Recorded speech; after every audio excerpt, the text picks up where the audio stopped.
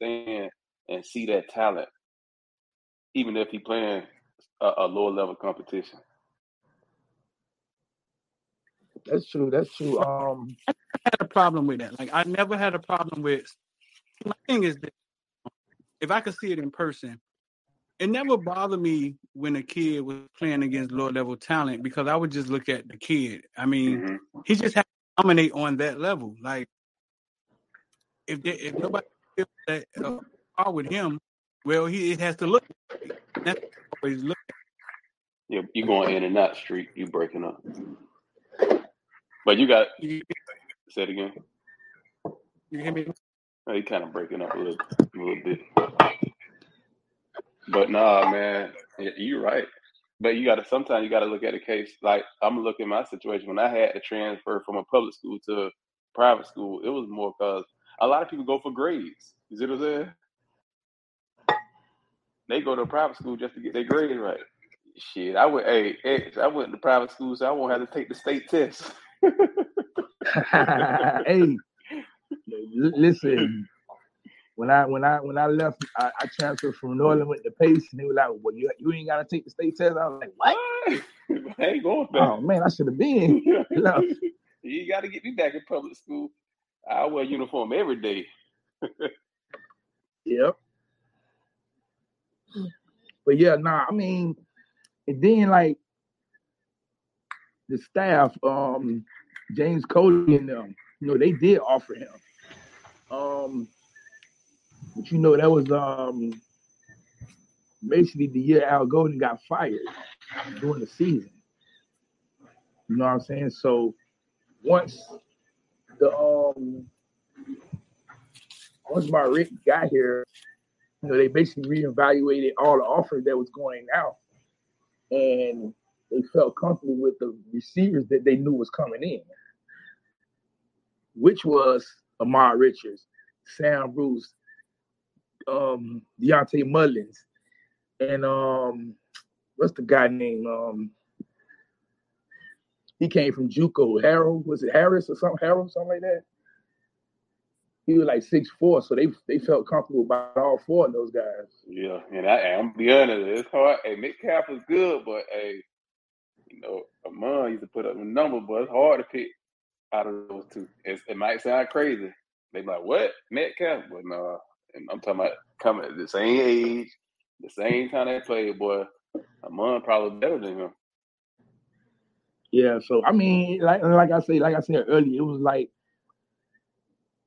Canes fans always say, "Oh man, keep the talent home." So we did that year. Like, you know what I'm saying? Obviously, for two of the guys three of them who came, it didn't work out for them guys. And then Ahmad ended up getting injured, but they did what y'all wanted them to do. They kept the talent home, and now this story come out. Now everybody's upset and mad and crying. Like, okay, what do y'all want? Do you want them to keep the talent home, or do you just want them to go get the best players? Nah, watch this, y'all. I'll tell y'all a story back then, right?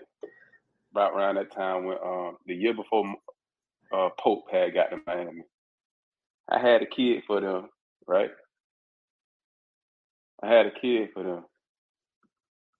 It was actually my stepson from my past relationship, and he played at Plant High School, right? Now listen to this. He played at Plant High School. He was a year ahead of Pope. He came out with the year Hartley came out. I'm like, man, y'all need to offer him. Now he put up numbers. He made first team All-State. You see what I'm saying? He had 21 touchdowns, like 1,600 yards in the season. Him and when they did the overall All-State ranking for every classification, you know how they coming up with that? It was him and Jerry Judah had the best stats. So he ended up going to Indiana. He played at Indiana. You saw what Indiana was doing the past couple of years. And he put up numbers. He ended up making his junior. He made all Big Ten. You see what I'm saying? I'm like, I'm talking about, bro. He put up numbers, bro. I worked this, but he put up numbers this senior year. I'm like, Miami, y'all won't offer him? I'm like, actually shit in yards. He probably had. I think it was second or third in the state in yards. You see what I'm saying? Yeah. And he ended up going to Indiana and made all Big Ten at receiver. You ever saw he was number 1, Walt Figure for Indiana? Walt. Yeah. Yeah, I know the name. I remember who you're talking about. Yeah. I trained him ever since he was little. Yeah. He stayed in the same I house mean, with but the staff was going crazy about Sam Bruce. They was going crazy about Deontay Mullins and Amari Richards. They was literally going crazy about those 3 guys. So like, you couldn't go wrong when you got those 3 guys. It was like, oh, boy, we finna have us a receiving core. And then you got the receiving out the portal. I mean, not the portal, out the JUCO Harold. He was like 6'4", I think, something like that. You know, man. And then Ron Dugans was the receiver coach. So I don't even know how you guys feel about that because I took him down to Dugans. When Dugans was there, I took him down there with me so Dugans could see him. I'm like, Dugans, like, bro, what y'all don't see? Like, if I show you his highlight tape X in high school, you be like, how he got out of Florida?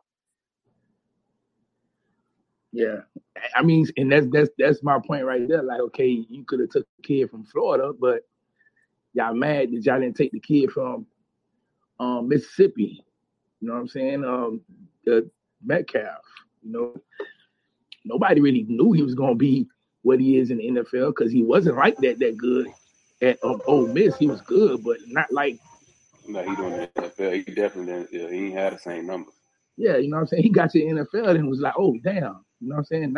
He wasn't like that at Ole Miss. So it wasn't a bad take. You know what I'm saying? Mm-hmm. Yeah, well, that's why you got to keep the hometown coaches here, too, because Kevin was the receivers coach before Dugans. Kevin probably would have got him. I'm just saying. I'm telling you, if I put up his highlight tape, y'all saw him in high school. Shit, if I put up his highlight tape at Indiana, honestly, if he would have been at Miami the years he was there, he probably would have been the best receiver on the team. But sometimes you can't get everybody. Yeah, you can't get everybody. I just think, you know, man, over the past years, man, we had some bad evaluation talent-wise. I think they didn't do their homework on a lot of those kids. They just let like recruiting services do them for them. So I'm surprised nobody ain't come with an all-athlete recruiting service. None but athletes really breaking down these kids, ex-athletes. I mean, that would be the perfect scenario, but you know, man, you know who runs it, man. Some of them people ain't never played sports a day in their life, but they got all the resources to make the calls on what an athlete is supposed to be. I sound better now? Yeah, I can hear you. Am I clear, Lance? You hear me now? Yeah, no, you good. We can hear you. Hey, you ain't clear, I got AirPods. I got AirPod Pros over here. I'm not clear, Kyle. It was a little staticky, but you straight now. It sounds a little better. Yeah, get some better. Hey, Street, go ahead and get you some better headphones over that Street. I ain't got no headphones. That idea that you just came up with, Lance, with our athletes recruiting the kids, rating the kids, right? Mm-hmm. 2 months ago, a guy reached out to me, said they had been looking at Footballville for a while. They wanted to be a part of their business, their platform. Mm-hmm. And that's what it was. That's crazy. It was a platform that was created. It had all pro athletes. I think the guy from the Baltimore Ravens. What's the guy name who do all of for the Baltimore Ravens? Done a real good job. What's his name, man? He kind of set that format, man, and they were going to have pro players rate the kids. He in Baltimore now, or you talking about used to be in Baltimore? Yeah, Baltimore, I think. I was going to say Ozzie. I thought you were talking about Ozzie. Right, Ozzie. Oh, it was Ozzie. Yeah, it was Ozzie. Oh, okay. Oh, yeah. Yeah, see, and that's what the platform was. I don't know what happened to the dude. Dude just disappeared out of nowhere, man. But yeah, they wanted us to be a part of it. They were going to be nationwide. It was black owned, and that was the concept. That's funny you say that. That's a great one because you getting people who really know athletes and could really sit at the table and, all right, this kid right here, he good. Because you could kind of tell, man. But you got to look when some of these boys out here ranking these boys, they buddy. They might be cool with the coach. You got some coaches that pay one of them boys to put their kid, like get their kid ranked high. Right.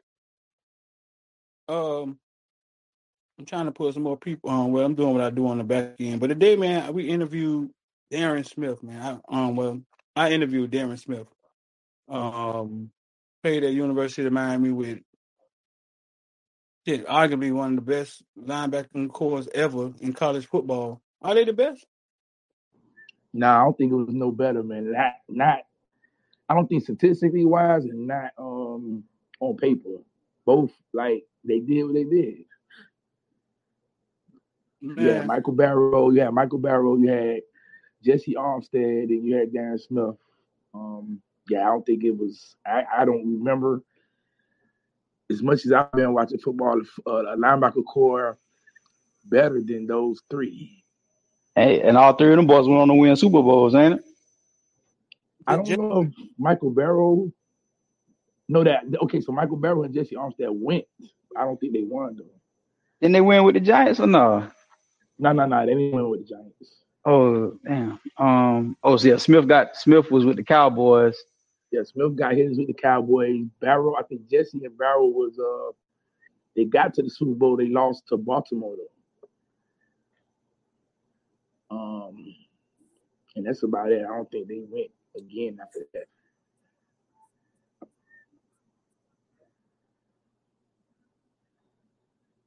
Who we got? We got Mama Kelly in there. If you could bring her in, I don't know, man. I think my Twitter tripping. You want to add Mama Kelly? Meddy, bring Meddy in too. I don't see Meddy. I was looking for him. He right there. I done invited him twice.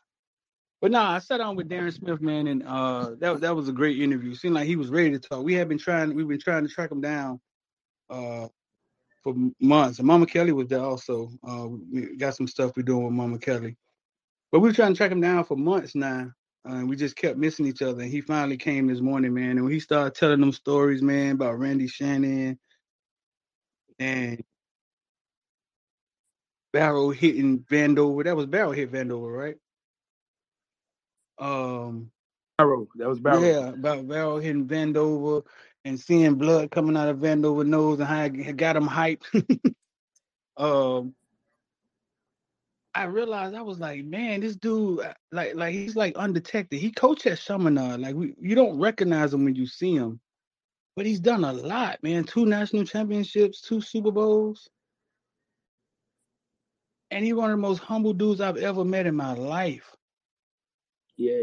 Man, humble, dog. Like, where did that interview come out? It's almost as if every step of his life he felt he wasn't supposed to be there. But a great interview, man. That's gonna come out. And that should be coming out soon. Well, we're gonna put that one together. That should be coming out soon. But that was a good interview with Darren Smith, man. Man, you in here now? Yeah. I added him. Okay. Yeah, man, I ain't got no adding power tonight. I don't know what's going on. So, Ed, you trying to say you're saying that? Listen, we went for the home kids, and DK Metcalf just was the odd man out. Yeah, the odd man out. They wanted the home. I mean, the fans wanted the hometown kids, and the coaches wanted them too. So it was just, hey, man, let me keep my good graces with the home. You know what I'm saying? The homegrown kids instead of getting a kid from out of state who you can't really tell. You know what I'm saying? But at least the fans gonna be happy with the hometown kids. So. Hey, but you know what you got to attach to that too. It ain't always just we missed this guy. We also had a strong lack of development, so we can't necessarily say the guys that we got in ain't the guys that we should have. You know what I mean? They probably should have been here, but we was lacking development for a long time, bro. True, definitely, and especially at that receiver position. No, that's true. That's true. I think Al Hey, Golden did a decent job.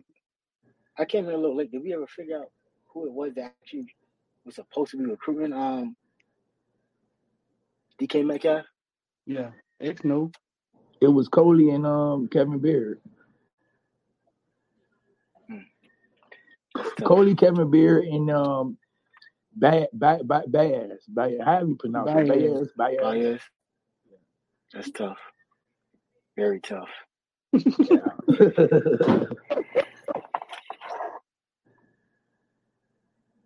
He said that's tough. Very tough. You said what I mean? Hey, I wanted to ask y'all this too. What you think about? Do y'all think now that I know y'all probably talked about it, but I wasn't in here a couple of days. Do y'all think Rambo should have stayed? Do we think Rambo? Yeah. Yeah, I mean, I've been saying he should have stayed because I said that too. of the number of receivers that was coming out. I say, man, he ain't like he stayed one more year. He got drafted. He stayed one more year. He gets drafted. Probably even if he run that 4.5 again, because I'm pretty sure that's the reason he ain't get drafted. Yeah, you think so? If he has the same production he had, of course. He had for him to get drafted. He had to run a 4.3. Yeah, I think he came out with an absolutely freak class. Yeah, he came out with like 40 receivers that all ran better numbers than him. Like that's cool, but you ain't gonna find. I'm sorry, but you can't find me 40 better than him. Besides just the combine numbers and shit. That shit crazy to me. Right, I'm with you. Look, they draft him because of your potential at receiver. They ain't gonna care if you go out there and catch 2,000 yards with the passes. Yeah, they drafting off my combine. Shit, they ain't looking at me They ain't looking at me not being able to be guarded 1-on-1 by these other corners and shit. But that's how the draft is. The draft funny like that. So, but you gotta look when you go in the camps, man, and they're not real, boy. You can see some players come in, them boys put a number, and when you go to camp with them boys, you like, boy, I know it's the system. You see what I'm saying? Yeah. So you gotta. Sometimes them scouts be knowing. I give them that. Sometimes them scouts know. Okay, he really just a system player. So I think he should have did it like one more year, even though he came from Oklahoma and he came from a system over there. I think he should have did one more year. That boy would have got drafted. Yeah, I always said I thought he should have came back. And I'm big on want to get your cash now. I can't blame you. And then you telling him to come back to that staff? I don't know, bro. I don't know. To what staff? To the staff from last year. That's cute. Well, yeah, because that's true. That's true. Because he did declare before they fired. Sometimes you gotta know situations. Goddamn, you gotta be smart about the shit. You gotta know when your coach finna get fired. I mean, but I can't listen. I was telling all the players, even some of the players' parents, like, yeah, man, they finna get fired. Like, finna get fired. Like, man, the players be knowing that shit though. I mean, I'm pretty sure they do, but he ain't read the room. But you saying even the class, y'all saying the class was deep in wide receiver? Man, this wide receiver class was deep, man. Deep. Even that right there should have kind of like deterred them. But I guess, man, when you go through the rigmarole of college ball, you up and down. You in Oklahoma now, you can't find the field. Now you in Miami. I guess, man, eventually it gets tiresome. You know what I'm saying? But remember what game that was? I forget what game it was when he caught a touchdown and he was like, y'all should have had me up for top receiver in the nation. And from that moment, I was like, yeah, he finna leave. He gonna leave because he thinks he's one of the best receivers in the nation. Well, that's the thing. What else do I have? What else do I got left to prove? I ain't saying y'all wrong, and I ain't saying he wrong or anything. But I understand I know we all understand where he was coming from last year. Like, what else I got to prove? I done came to UM, broke all these records, whoop. Shit, the money looking good, man. You feeling that momentum. You feeling yourself a little bit. So, That's true, man. But you still should consult. You still got to consult somebody about leaving early, because not to say anything that's against him or is wrong with him, but he's not. If you look at him, he don't pass the eye test. Like, he's just so physically gifted that you want him. Like, you saying, he's just another receiver. I see like 100 of them guys right now. At the same time, it was a lot of reports coming out from like what game he went to? The All-American Bowl, all that stuff that he was cooking people. We were seeing highlights. He was doing things on tape that had in front of NFL scouts that had them like, yo, this dude kind of. So that's why everybody was kind of of the consensus that like he ain't gonna be top 3 rounds, but he at least gonna get a look. Like somebody gonna pick him up. Yeah, I thought 5th at least, bro. Yeah, and so it's not like he was completely like a 4 or 5 or shit. Like some of the catches he was making was incredible catches against some Yeah, decent, I not great. ain't gonna lie. I knew John Ford would get picked up. I didn't know he would get picked up that late. I thought Ford would be like 5th. I thought Ford and Bubba would do like 5th round. Rambo, I thought he'd do like 5th, 6th.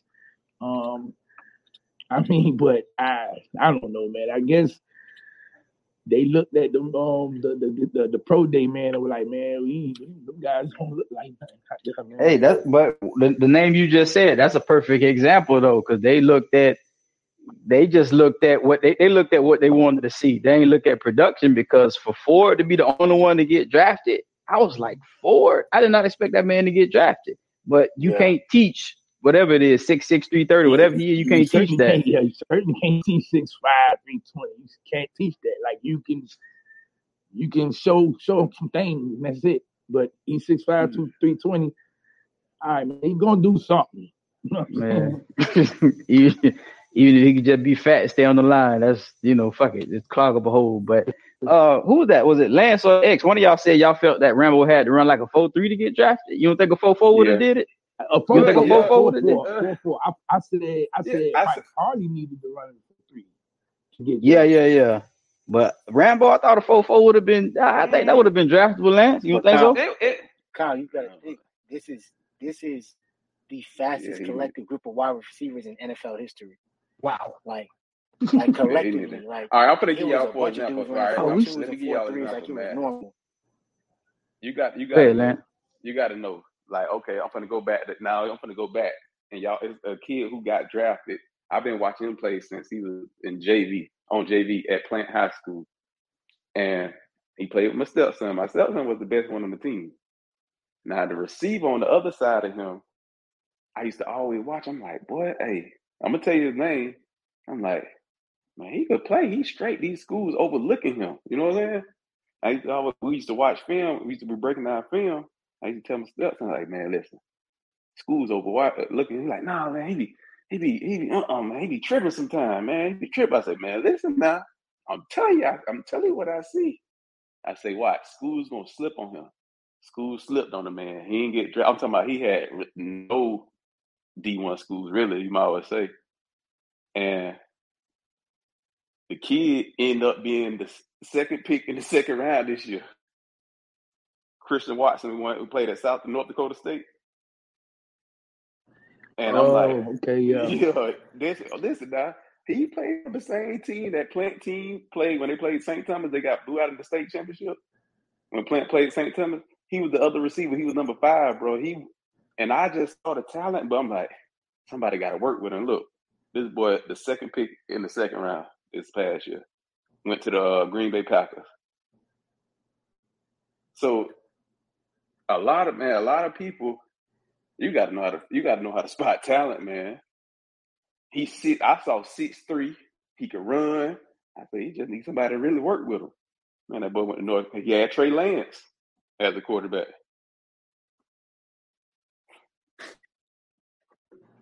And I'm talking about he probably was a 1-star coming out of high school. I know. I spoke with a couple of former players and then like some scouts. One told me, like, he said, yeah, he didn't think that the UM players were properly prepared for pro day. Mm-hmm. And I was like, well, yeah, if they're not properly prepared for pro day, then that's like a failure. So I don't know, was that up to the staff to get them properly prepared, or is that up to the individual? Because at that point, you're not really working with the school no more. You're working with individuals to get you prepared. Hey, man, the way I always look at that is, man, those drills never change, bro.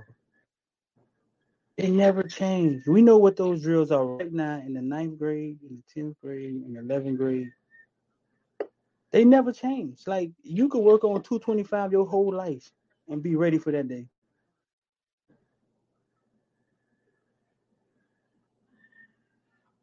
So you saying it shouldn't matter if they wasn't properly prepared? Saying, it's almost like knowing what the test gonna be, right? Your whole life, you know what the test gonna be. So when do you start preparing for it? Lance, where you at? Am I looking at this wrong? You know what the test gonna be. You're gonna have to run the 40. You're gonna have to do 225. Yeah, no, you ain't wrong. That's why I said I think. Do you think a lot of these kids training early for it now? Because I know when I grew up, I didn't train for that at all. I know it's like everybody want to go to the league, but nobody ain't thinking about training for that test to go to the league. It's the weirdest thing. That's what happened to my cousin of mine because he left his junior year, and I was like, bro, why you didn't just stay your senior year? Because it was like, they was projecting like the next year's like first round corners and stuff, and they had his name in there. So I was like, well, why you sure you want to leave? You don't want to stay, bro? Look what they got you for. He said, bro, I already know if I can go to the combine and kill the drills, I'm good. Like in his mind, he already knew I'm practicing for the drills. He wasn't studying nothing else. Now be damn, he did. Went to the combine, ran the 4.3, third round pick. So you're right, Streeter. You gotta you know what the test is. Go ahead and study for the test. Fuck everything else. I mean, I'm just saying what scouts were saying. Like, they wasn't properly prepared. I mean, I don't know. Yeah, you know what the test is, but maybe you get somebody out there to train you to run the 40. Yeah, because I guess Lance, you can speak for this. The sporting community, it ain't but so big. Everybody know who the best trainers is. Everybody know who the best whatever. Whoop. So you know where to go, or you know who to look for. It ain't no reason to just pick somebody out of a barrel. You at UM, you could have called anybody that just left UM and say, "Hey man, where should I go to train, or who should I contact?" Whoop, or your agent. That's really what your agent should be doing, stuff like that. So like, I'm kind of siding with Streeter. Don't get me wrong. I feel like you only know what you know, but at the same time, it ain't like the resources are not there. But Kyle, at the same time, go ahead. At the same time, we got to also look at what is UM's draft history. What dependable resources do we have that has recently been drafted, proven that we can say, like for example, Greg Rousseau or Jalen Phillips, right? First round draft picks. In the shortened season, I think they just had a lot of pretty much the most production for the two bookends for that year. And the year that Greg got drafted, he didn't even play. Like, he sat out. So when we ask that question, what reliable resources can we really say? Greg sat out to just train to be a first round draft pick. That's one guy. What other resources can we say?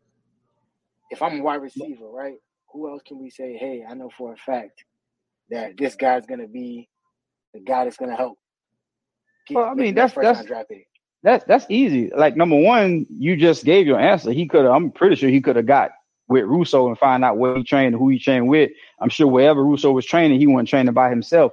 But right. Like, again, this is UM kid. The guys, don't get me wrong, ain't like I'm saying they was all welcome on the field like they used to. But these guys are back and forth, at the facility. Ed Reed is back and forth at the facility. There was plenty of guys you can holler at to find a good trainer for the combine. Drew Rosenhaus is around all the time. Man. You telling me Rosenhaus Sports couldn't tell you where to go? They around all the time. Not real. Listen, man, we got Mama Kelly in here, right? I don't care. Every time Nigel Lee Kelly cursed, he got to go do 225 10 times. It's like, I don't care how you do it. You got all the time in the world to practice it. You go find the best person to make you live 225. You go find the best track guy in Miami and train 40 with him once a month. Dog, it's just so much time you have. But I guess they're kids, they're running around, they ain't thinking about it, and boom, it's test time. And now you got 2 weeks, 3 weeks, and you've been waiting for this your whole life. Hey, before you go on Street, I'm gonna say this. I want to say this to Mehdi. You know what I think, Mehdi, too? It comes back to just like the culture of the program. Kids I'm not saying this is what they did. I'm not saying that at all. But you got a lot of kids that were ready to like rest on their laurels. You see how many guys would have a decent year and jump to the league like they done did something. So that might have been the same mindset that, man, I went to UM, I played, I was a starter, whoop de whoop. All right, man, I'll be ready. You know what I'm saying? They might have been, or people might have been putting that in their ear. Like, dude, you this, you that, you don't did this, you don't did that. And they probably wasn't as hungry, which is one of the complaints we've been kind of saying about this team, period. And so maybe that does carry over to the guys that are leaving as well. That was the point I was getting at, to be honest with you, was that it was a little bit too much resting on your laurels and thinking that they shit don't stink before really there was anything proven. Like, but at the end of the day, I'm crying over spilled milk. All that stuff is over with. You know what I'm saying? Street say nightmare's over. I think the caliber of the coaching staff got, as well as just having someone having guys who are now more focused and look like having leadership that's pushing those guys into the direction of, all right, this is it. Like, the standard here, the floor here is putting out top 3 rounders. You know what I'm saying? I think that's going to be a huge deal in the future. So that's kind of what I'm looking forward to. I'm not really trying to dwell on the past too much. You know what I'm saying? So, but it is frustrating to see things like that. You know what I'm saying? Sitting there hoping and wishing that this streak doesn't get torn down. Because I seen it with a couple of years ago when it happened with Texas. I think that was under Charlie Strong, and then it happened again with Texas under Steve Sarkisian this year. So it speaks volumes about your program and the status of your program if those things are happening. And so I just want to make sure that we doing our due diligence as far as getting guys who care about, like Street said, having answers to the test and making the most of their time here, because this is that 4 years, 3 or 4 years gonna fly by quicker than you realize. It flies by. Yep. And when it does, and you sit there like, God damn, well, I ain't got nothing to show for this. Like you kind of gets you a little bit. So I'm always gonna root for everybody as a king, and whoever wear that U on their chest on the side of their helmet. You know what I'm saying? But I just want to make sure that these guys understand that, like you said, Street, like this is not something that to be taken lightly, because it's a perfect example, and Mark can use that as a teaching tool next season. Like, you walk out thinking you had, no, I put a first round out. Everybody else can't say that. You know what I'm saying? So do with that what you will. But that's all I had. Good insight, Kyle. Nah, man. It's just that's how I always looked at that. I understand how the kids are. Kids be thinking about today. You know what I'm saying? I totally understand that. They really don't be thinking about the future all the time. But that was how I always looked at that. 2 things, man. We got Najee Kelly pinned at the top is his website. Y'all go support Najee Kelly website. He got cards and T-shirts on there. If Mama Kelly in here, man, she could tell us what else is on there. That's pinned at the top. 9k9k.com. And also we got up there NFTs, man. We gave away $1,000 this week to a winner. The first round of NFTs we put out. If you brought more than 3, we put you in the hat and raffled it off live. And that video, I'm gonna pin that video at the top because I know people thought we was capping. And we gave away $1,000 to somebody who brought more than, I think they brought 4 NFTs out of our first batch that we put out, and we just put out another NFL batch. $1,000 and it was Ross won it, and we was live I think yesterday, and we did it live. The whole giving back thing with the NFT thing, we're just trying to get people riled up, get people excited about the future NFTs and investing and those things, because before you know it, big business is going to be in there, and they're going to take over the space, and then it's going to, what I'm saying, it's going to be like everything else. So that's why my profile picture is like I don't know. I was absent that day. I don't know what shape that is, but because if you click it, it takes you to our NFTs. It's not a circle like everybody else. Twitter added that. If you click it, I hope Elon Musk don't take that back. Yeah, if you click it, it takes you to the NFTs. X. Yeah, I'm here. What they about to do with the numbers? They about to add more numbers. You see the NCAA don't woke up now. Now NCAA don't woke up talking about they got the feds out here looking for Hey, the. but remember, I was telling y'all that things are the numbers weren't going. The numbers are going to be kind of crazy until 2024, which is what the NCAA basically said today. Adding from 25 to going from 25 to 32, basically saying you still have kids who still in school from that COVID year that stayed in that didn't count. So now you could have a 32 scholarship limit when you recruit kids, which helps UM because we never go over that 25 limit. So that should help UM, Mario, especially. We could probably get a few more players from out the transfer portal that could use to help the team. Where the NCAA been at, man? They just popped up like they was on vacation or something. Yeah. Well, it's a lot of noise going on, and UM is definitely in the forefront of it, especially with this NIL stuff. They're trying to keep control of college football, which pretty much the NCAA going to be dead in a couple of years, man. Once the major schools realize that they don't need the NCAA, we're going to have something new coming on soon. That's why they're trying to keep quiet. It's like when your mama come home and y'all ain't cleaned up and she whooping one kid, you try to hope she don't notice that you in the corner. They trying to be quiet when all this NIL and all this stuff going on. They don't want to get involved in none of this shit. So listen, Addison jumps into the portal. Go ahead. You got something to say? Well, I was going to say now they're trying to, I guess, a bunch of people complaining about the NIL, the way some boosters, donors are going about the business of it. And again, UM is in the front of it. Like they trying to use UM as an example, the same way they did in the early '90s when they made the video about UM, basically showing every school not to be UM. We don't want y'all to be this. Ruiz out here dick swinging and they mad. That's what it is. You know what I'm saying? So again, UM is back in the front. But the crazy thing is they don't understand what Ruiz is doing. Ruiz is going about it the legal way. You know what I'm saying? He's using his business. He's not using himself or the money he's donating to University of Miami to get kids. He's using his business, and they're using their name and like images for his business. Once they understand that, they will understand that that's what the NIL is made for. Yeah, but last night, 1:00 last night, he was on there. Street, your shit breaking up again. Okay, let me do something else.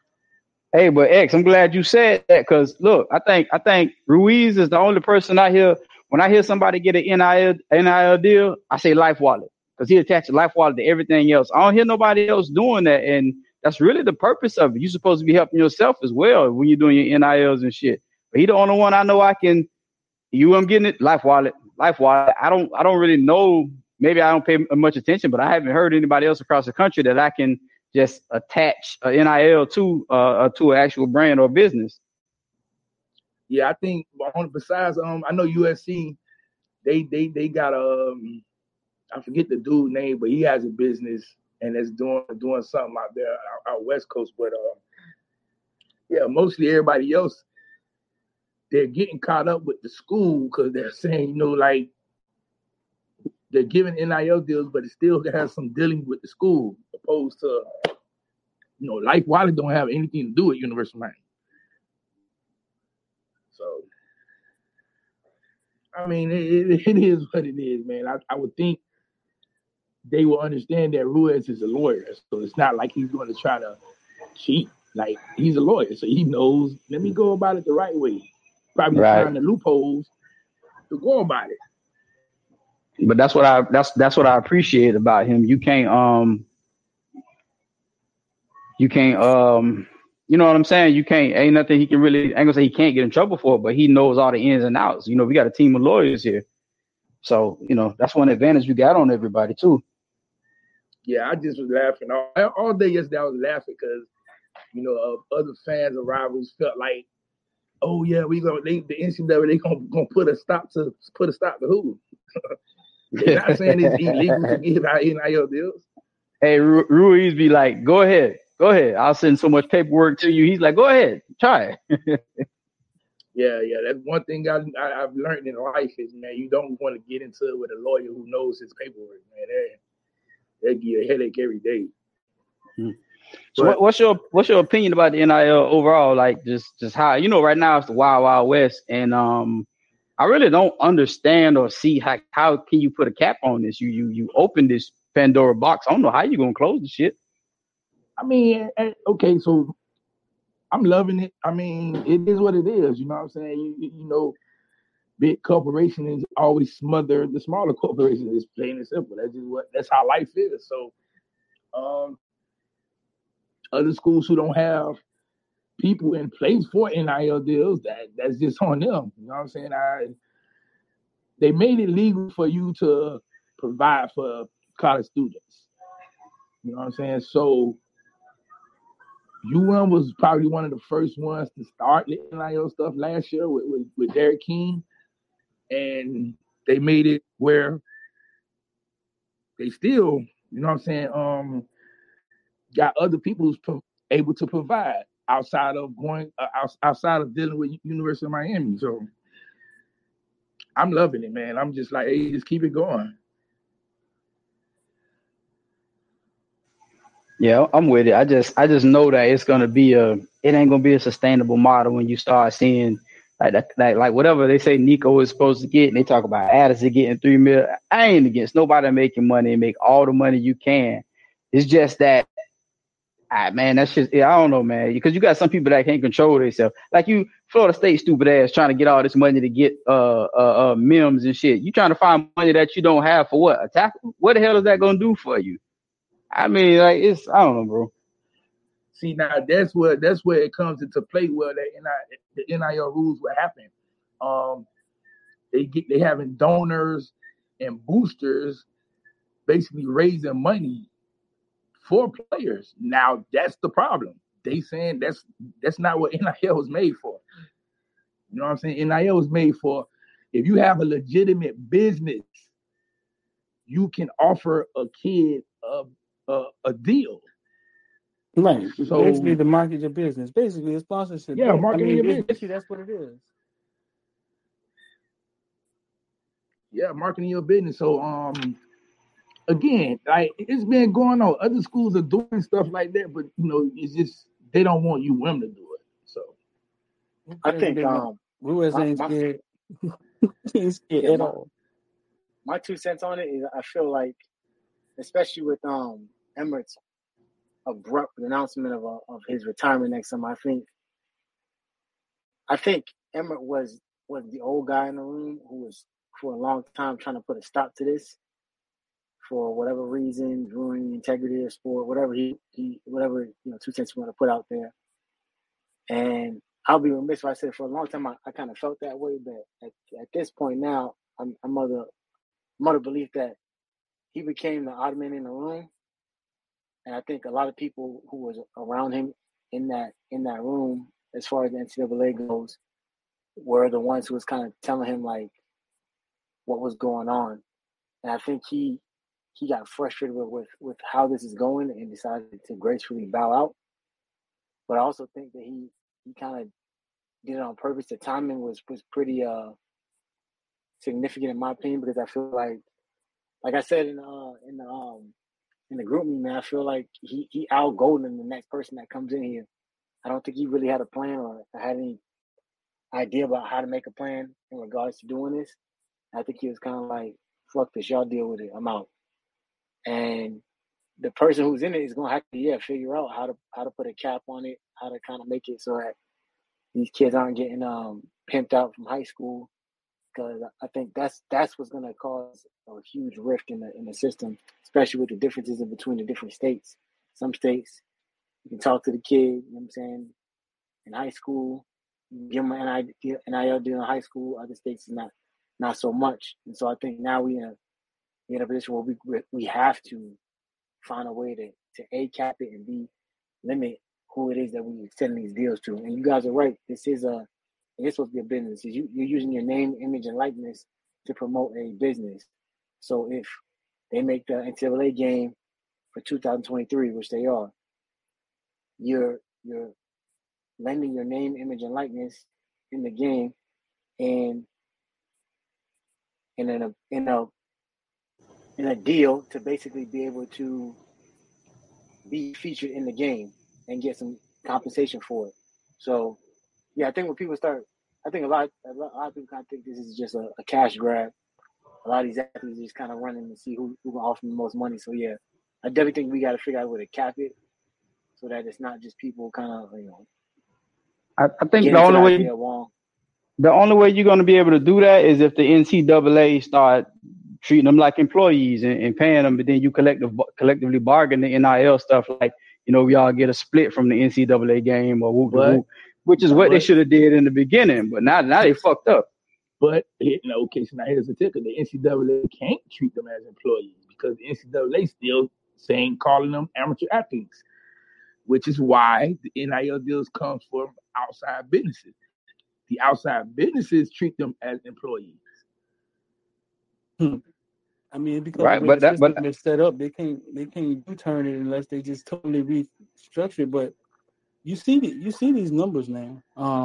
Addison went from what they said $3 million in the house. Now they claim. Yeah, I mean that was just a troll tweet. That was a troll tweet. Somebody just made that up and then they end up deleting the whole account. That was a troll. So $3 million in the house, right? They said USC offered them, right? I don't know how true that is. That's a lot for a one-year player. It is. It is. He's not any player though. He's a Brandon Biletnikoff winner. So, and he came back to college. Right. So let's say one of those is true, because this is what I believe. I believe you're going to see those numbers eventually. Roy said it last night, man. This is the Wild Wild West, and we don't know what these players are worth, right? But these numbers keep going up and up and up. But I tell you this, like Mehdi just talked about NCAA college football. I wanted to play with Ricky Williams, and I lived in Miami. How much was Ricky Williams worth on that game? How many games did they sell? Those kids are worth a pretty penny, though. Because we all watch the college game and say sometimes, I like college more than I like football. Raise your hand if you say, I like college more than I like the NFL. There's a lot of people that watch the college game and like it more than they like the NFL. Especially if you're in a city without a pro team. Right. How much are these kids worth? We about to find out. Oh, Mama Kelly, y'all about to find out. We finna find out what these numbers is. We gonna find out. I mean, okay, so you never would know how much they worth. Just look back at Texas A&M with Johnny Manziel. The whole stadium had on a number of Johnny Manziel jerseys. Mm-hmm. You know what I'm saying? Okay, just say each jersey sold for $50, and they stadium holds 112,000. Right. Everybody got a Johnny Manziel jersey. Mama, you gonna say something? We're gonna find how much they worth too, because you can guarantee that they're gonna have downloadable content, calling back to all those players, Reggie Bush, them dudes gonna get NIL deals too. Like they absolutely gonna try to cash out on what they missed out when the game first was out. Guarantee it. It's gonna be like, hey, you pay $20, you can get DLC with Ricky Williams, Reggie Bush. Guarantee it. What they'll do, it'll be like a compensation with the game. Like each former player of NCAA, if you played in college football, you would get like some form of payment. And I think I don't see them going backwards. If they put out a game, like somebody said in 24, they're just going to go from what's on the game. So like some games like in Madden, they'll have an all Madden team and it'll be old players on there. I think if it's something like that on there, they'll compensate those that's on like an all pro team that's on NCAA. I don't see them going backwards because then now you got to pay out too much money. Well, that's what he was saying. That's what he was saying. That's why he was saying like Reggie Bush, them, like all the high profile guys. That's what they're gonna have. They're gonna have to do that because the downloadable content for them is gonna be more money for them as well.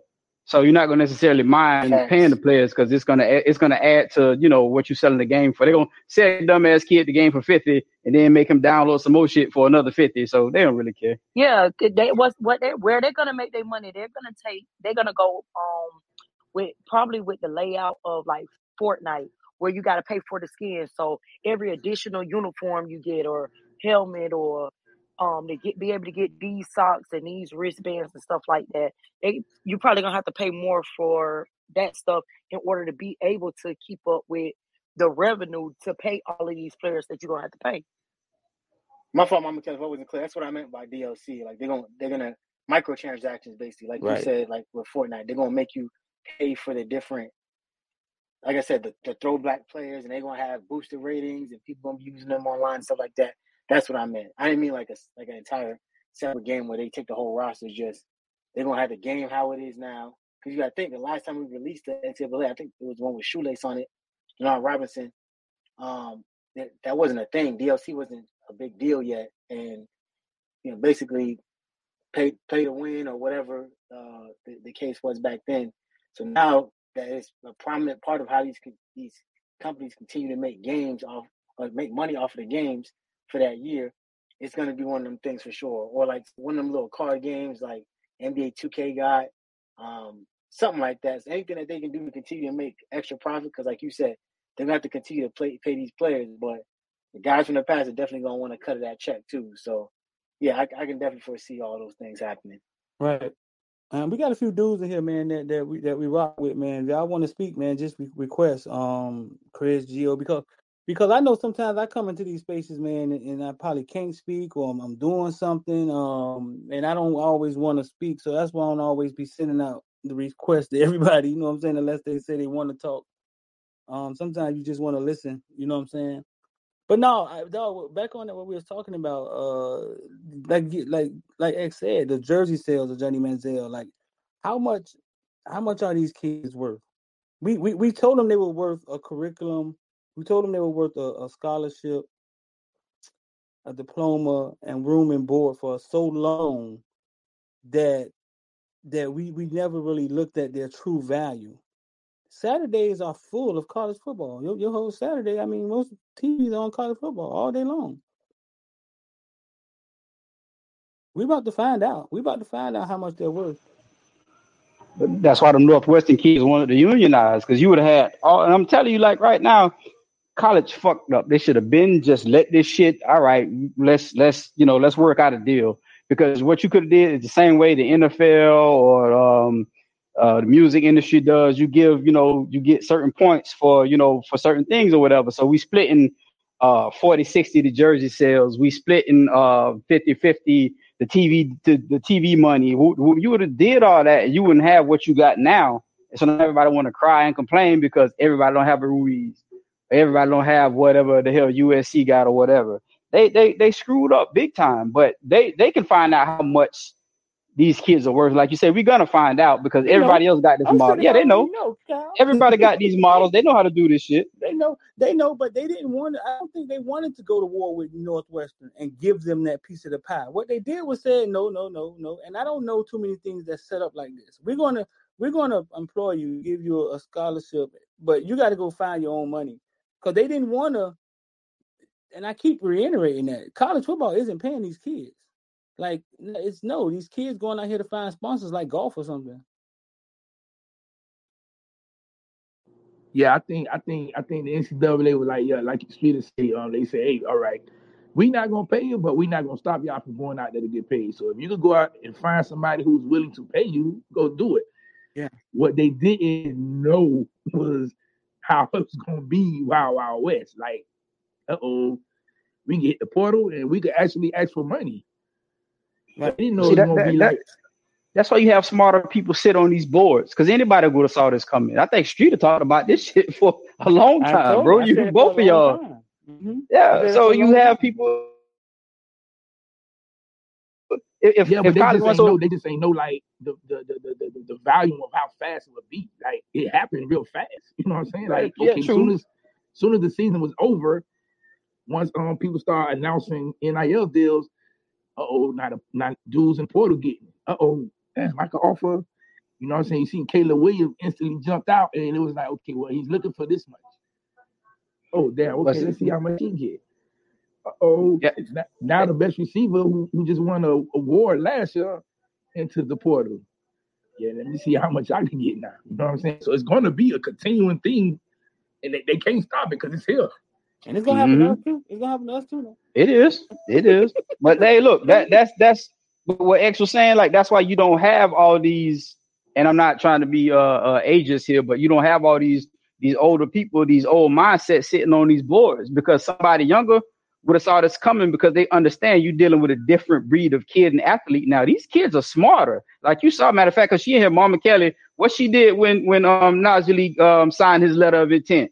Oh yeah, she went to talk about the website and all that shit. Man, these kids are it's a different mindset. It's a different level of kid, and it's like when I asked Damian Barry in the space the other day, and I was talking about basically between sticking around or going to find some opportunity because you can go and get money.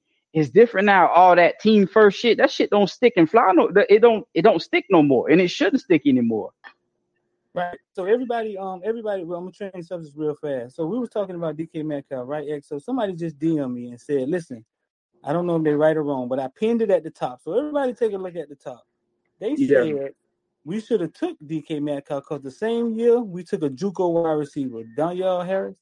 Danielle Harris, yeah. That was the fourth receiver that we took that year in that class. Right. I mean, but he was putting up numbers in JUCO. You know what I'm saying? And I think he's from the state of Florida, if I'm not mistaken. Yeah, he was playing that JUCO that beat that Mississippi team on Last Chance U. Right. He was on a documentary showing out after the game. But what's the fear? Why would a coach tell him, man, you've been committed to Ole Miss, you just playing with us? What's the fear? He's gonna use up our money. He gonna come take. Like, what's the fear? We waste our time. I guess, and then they probably felt like, well, he's from Mississippi, so maybe he's not gonna come. Even if he does commit, he'll probably flip on signing day or something like that. So, is that what we doing? That's how you recruit. I mean, Streeter. That's how you go to the club looking for girls. Streeter. We've been told how scary the previous staff was. Like we've been told how scary the previous, not the last staff, but the ones before that. Like that's how you walk in Tootsie's X, huh? Oh hell no. Nah, she ain't gonna come over here, man. She ain't gonna. Nah, I just wanted to change the subject on that, man. So I pinned that at the top. Somebody DM me that. Jill, we got you in here. Hey fellas, how you guys doing, man? That mic's still connecting. Can you guys hear me? Jill, you up? We got you. Yeah, so a little background on Danielle Harris. He actually played his high school ball in Mississippi, but yeah, he came out of JUCO actually when Miami got him. He ended up transferring out of Miami. Yeah, he left. He came 1 year and left the next year. Right. So back to this Addison thing. Addison has 1 year, right? Yeah, he has 1 year. Well, he got 2 years left. He was a true sophomore. Yeah. Addison has 2 years left, but it's very unlikely he plays another 2. Yeah. Right. So one by one, starting with Maddie. Would you give a kid that you know one and done? You give him $3 million, $5 million? Well, it depends on the type of production they bring and the type of what's the word I'm looking for? The visibility for your brand. Obviously, with LifeWallet, it's a legitimate company, and what they are doing is honestly is working well for them. They're getting all this exposure. That's exactly what they want for their business. So yeah. So Ruiz, he said the Kansas State, right? Got him 5 million hits in 1 day. That's what he said. Yeah. I mean, it's the perfect business model if you want to get involved with NIL. If you're a company or anything, you get involved with the right school. Yeah, your business is going to get a lot of traffic just between your website, people looking you up on Google, social media, anything. So back to that question though of Jordan Addison and that money. I have heard that is not exactly the price, that it's kind of being shot up more than what it really is. It's kind of just NIL agents shooting up the price to basically up the bag in the NIL game. It's leverage. Right. But that's how the game is played. Yeah, that's how it's played. I give my 2 cents straight. I feel like he has a platform to do that, because as of right now, he can say unequivocally he's the best receiver in college football. Mm-hmm. By not his own accord, like he won an award for it and then came back to college. So here's how I look at it. When you see those reports coming out about the fake reports with the reporter saying this and that, when you hear the reports about, oh yeah, he's working out with the damn Bryce quarterback Young. from Bryce Young. Bryce Young from Alabama, all that like I just said is leverage. It's all leverage, because now as a corporation, whatever, the big cities got to make a play now. So the USC's and the Miami's, we got to make a play, because the NIL deals, we already know, like, he can make NIL deals, but what NIL deals as far as big businesses are there in butt-fuck Alabama? Like, let's be honest. We don't really have that. We really can't sit there and say without a doubt, like, that's going to be the best position for him. Now, from a position of winning, playing, getting exposure, going to the next level, for sure he can get that. But if we're talking about throwing out $3-4 million for a recruit that can argue and say, yes, I am the best receiver in college football without any real exception to that whatsoever, then yeah, you do kind of have a place where you kind of want to look at what you got, look at what you have, and say, like, hey, maybe that might be the right play. So I kind of want to interject on what you're saying as well. I think he's worth that type of money. Now, if schools believe that and want to dish out that type of money for an NIL deal, that's another question. It's just really all the schools that he's looking at, he could perform anywhere he goes. But at the same time, for anyone that's involved with NIL, whether it's a third party or just someone within a school or anything to that nature, he brings a lot of exposure to your brand and what you're trying to do. So the pitch that for anyone that would be interested is, obviously he brings you a lot of exposure. And, being in a market like Miami, obviously we all know how big the Miami market is. It makes sense for him too. Obviously USC makes sense, Alabama, Ohio State, Georgia, even Texas now. A lot of people may not want to believe that, but Texas is going to be a major player in the NIL era. And just a little background as well. Not many people know this, but Louisville is going to be very involved in the NIL era. They're going to be a major power. Yeah, I see Louisville already benefiting on the basketball court with getting transfer players. So yeah, they definitely going to hit. But my 2 cents about the Addison, I definitely it's just hard to pay a guy who is a one and done, because at some point, is he going to go out there and give his all? You know what I'm saying? He already knows he's the best receiver, so 9 times out of 10, he's going to probably be the first receiver drafted. So will he give his all for 12 games?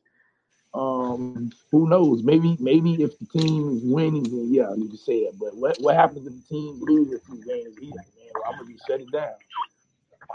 Well, I understand the point that you're making, but really at the end of the day, it really comes down to if whoever is involved doing NIL for any schools around the country, if they believe he's worth that type of money. At the end of the day, what he can do for any team, yeah, he could change your whole entire offense. Obviously, he's the Biletnikoff winner. He had over 1,600 yards last year, over 10 plus touchdowns. We all saw how he played against Miami as well, while he was playing with Kenny Pickett last season. And Miami has the big need for wide receiver. They feel confident about 2 starters they have, but they're not confident on that other third spot. My 2 cents, I'm gonna say no.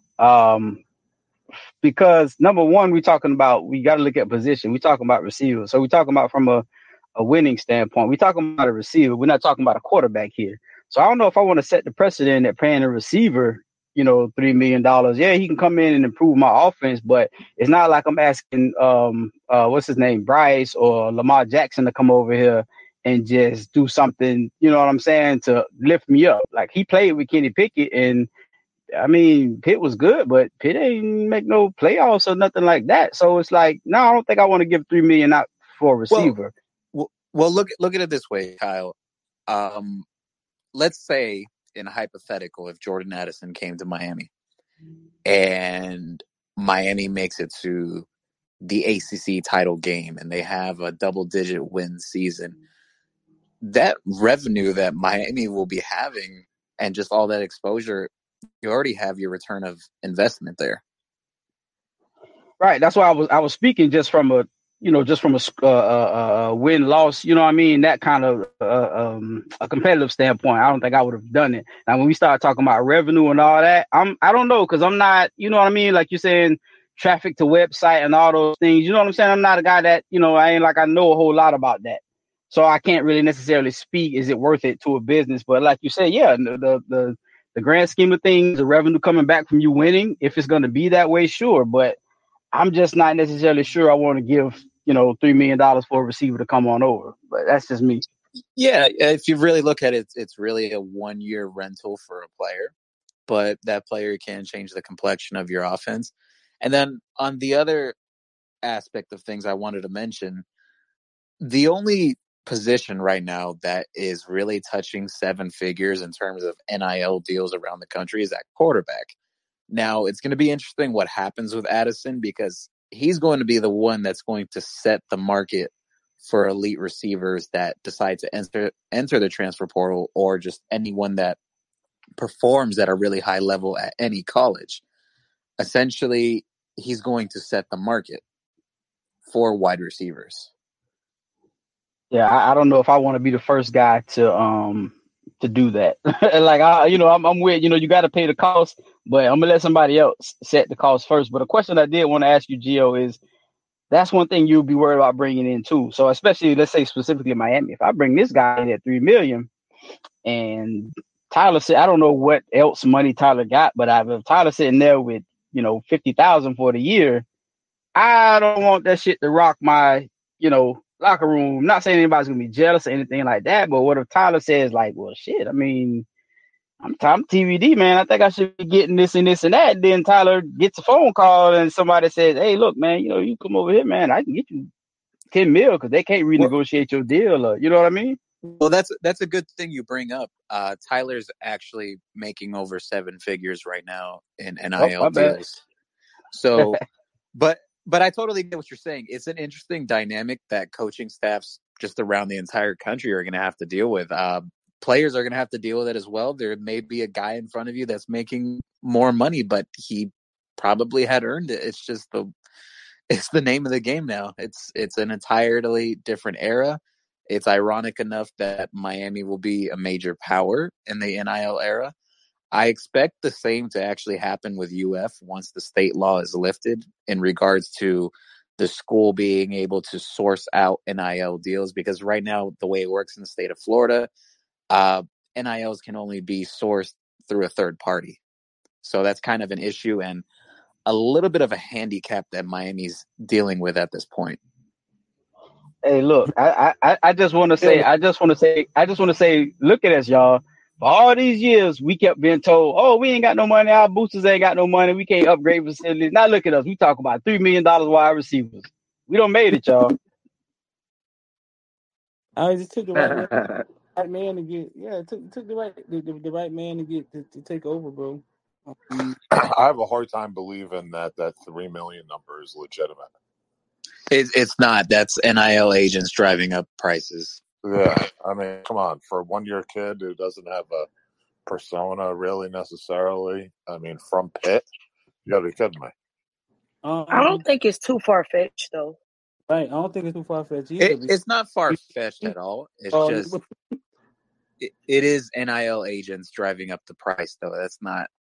From They what I've been basically, told, that's not the exact price at this yeah, they time. basically reaching, searching to see who's gonna jump at it. But Yeah. The like, initial number was what's the six number we figures. heard? That's why when people talk about 3 million, I'm like, I don't know where they got that from, but I've heard it was like six But figures. but we're not talking about the NBA or the one of the professional leagues where they disclose contracts. Like other than Ruiz, like I'm not following it close enough, but are they disclosing these companies? No. They not for the most part. They're not disclosing them. I mean, But they they are. just saying a round figure. Oh, it'll be like a 6 figure, or it'll be a 7 figure. They not even saying the numbers. I think the only people who like besides Ruiz was Caleb, the quarterback who went out to USC. I think he's the only one I know you can look at and see the numbers he actually got for his deal. Yeah, I'm just saying I have a PR agency, been doing it for close to 30 years. And, I'm suspecting that a lot of it is PR in the sense of if you really drill down the numbers, maybe they're saying it's a round figure, but they generally say that private companies and everything else. So I just, for a year, like I have a hard time believing it's 3 million.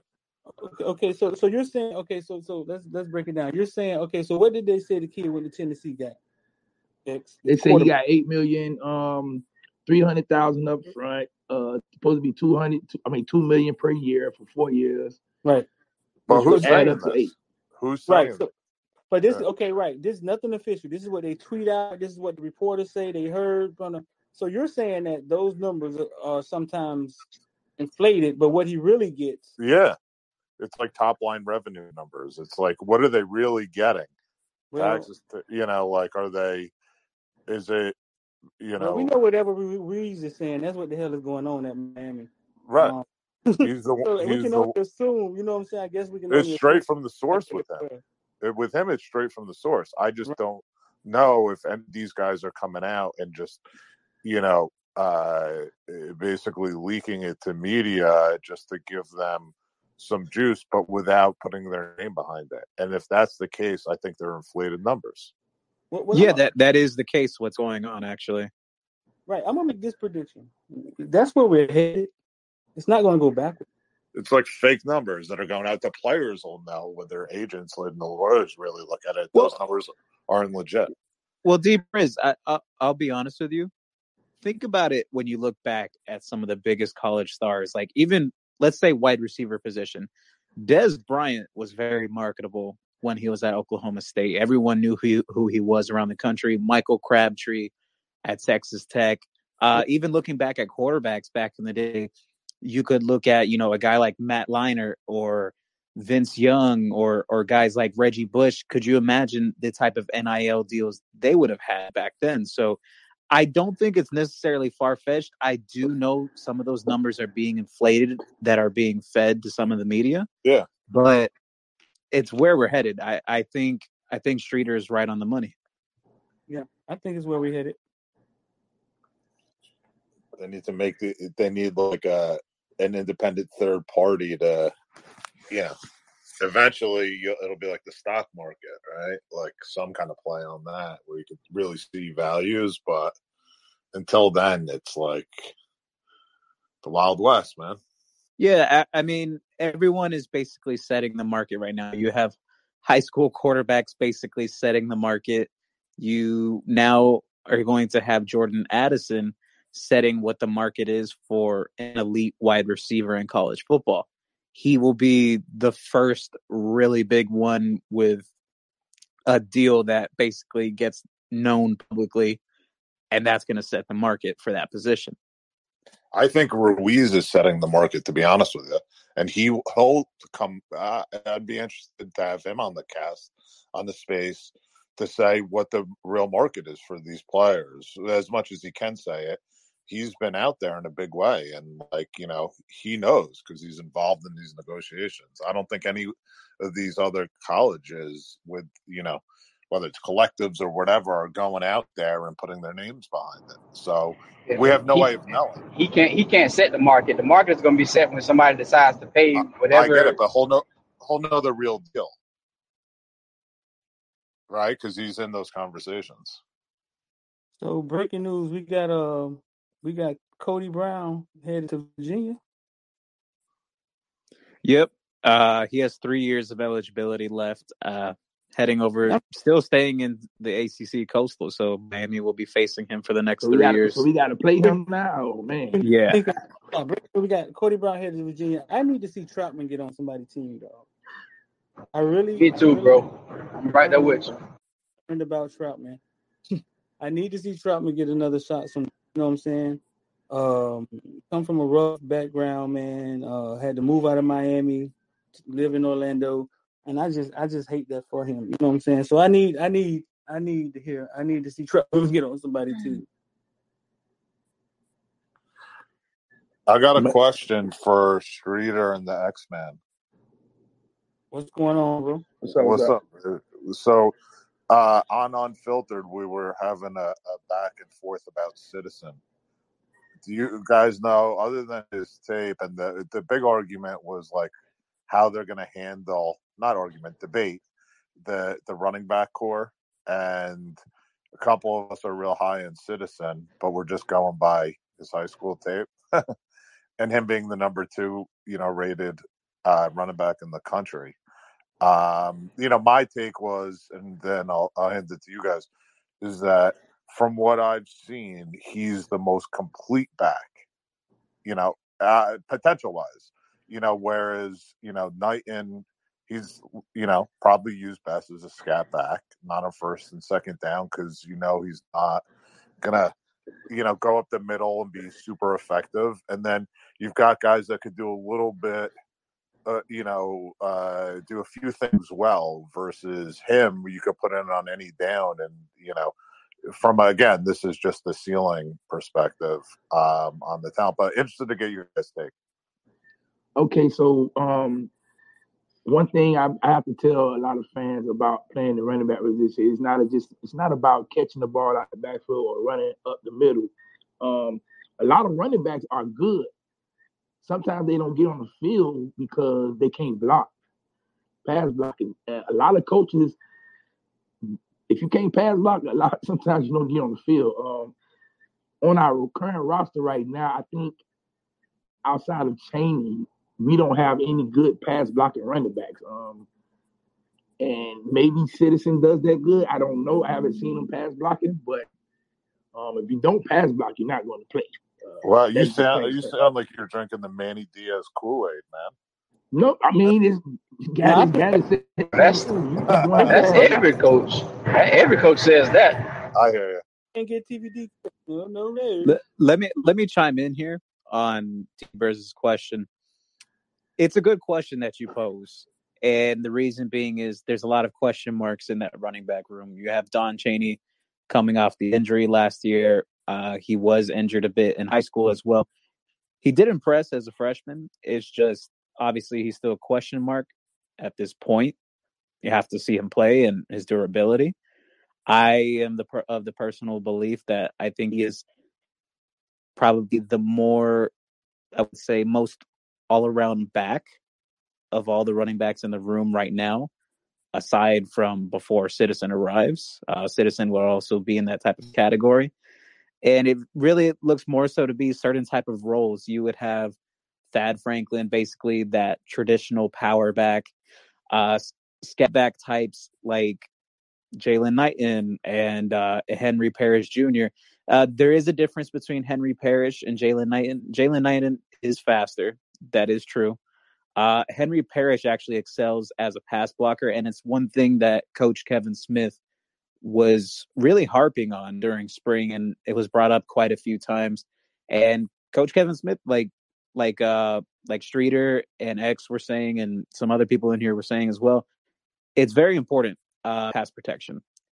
And a lot of coaches put premiums on that.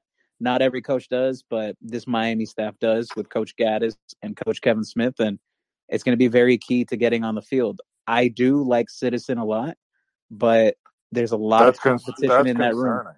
concerning. It's like that mentality of let's play not to lose to a certain extent. Like kids are super talented. They're gonna make mistakes, but if you Well, play, no. You bring I'm up just saying if you play Parrish, my concern is that's Smith's guy, and maybe he's a better system player and knows that has been through it, and he's like the coach's guy. But I'd hate to leave all that talent. No, I definitely agree with you, but I'm not going to take anything away from Parrish. Parrish was, from what I saw, at least his senior season, he had the best senior year of those three junior running backs on Miami's roster. Obviously, high school doesn't take into account for everything. I thought Don Chaney was the most complete prospect.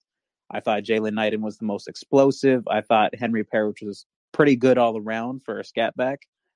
He's better than most scat backs when it comes to running between the tackles. But the thing is, D-Riz, I totally understand what you're saying, wanting to get maximizing the most talent on the field. But at the same time, coaches have their beliefs and what they like to do and what they want to do. And you can't leave TVD on an island with a running back not being able to chip block out of the backfield or even just pass protect at all. You're asking your quarterback to get killed. Yeah, that's a mistake. Yeah, that's a mistake you don't trade out for. Citizen, we don't know, I guess, until he get here. We know what he looks like on tape. And he could be a talent. But I think I very well think Jalen Knighton, if Jalen Knighton can keep his face clean, off the field and get on the field, I think Jalen Knighton is going to be the guy. I don't know how healthy Dunn is, or is Dunn ready to come back. That videotape he put out, that highlight tape they put out looked damn good. Kind of forgot how Dunn looked on the field. But no, I think Jalen Knighton is going to stand up, bro. I think he's going to stand up and be the lead guy.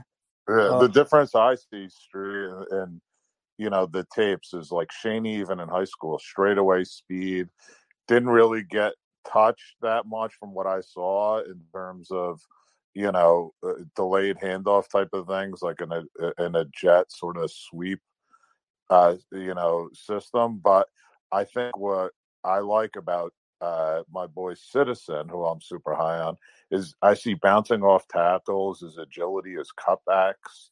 He's it's the goods. It's like, yeah, he looks like Adrian Peterson. Like, one of the things that stands out with Citizen when I watched his tape is actually his contact balance, and that's something that not a lot of people take into account with running backs. Great running backs, they have great contact balance. You look at a guy like Alvin Kamara from the New Orleans Saints, one of the best contact balance running backs in the league. He's always able to stay on his feet. He's not falling over. This guy's getting hit and then, running through tackles in the film. It's, I don't know. It just looks different to me. That's all. X, where you at? You here? Yeah, I'm here. Knighton. So that success that Knighton had last year, most of it was to the outside and passes. Most of it was on the outside runs and catching the ball out of the backfield. Kyle, you in here? Because I know you love last year offense, man. What Kyle at? Yeah, I'm right here, bro. I'm right here, bro. I'm good. Yeah, also all the success he had was mostly passes and to the outside, wasn't much inside. Because we saw him getting dirty, running people over at the end of the run. And we thought eventually was going to break down, but he didn't. Boy, you and your boy Lashley. He had. I'm not gonna go into a whole thing, but he didn't have much success up the middle because we weren't a good run blocking team, and B, it was just too easy for us to know when he was going up the middle. I'm not saying he's a middle type of guy. Like, no, he should be getting all his carries and stuff to the out, not all, but a good amount of carries to the outside and screens and stuff like that to the outside. But he can run up the middle. The problem is it's got to be set up for him. He's not it's not like Thad. Give it to Thad. He gonna fall forward at least 2 yards. It's not that type of thing. So you got the scheme for Knighton, and if he can get a gap in the middle and hit it, it's a home run every time.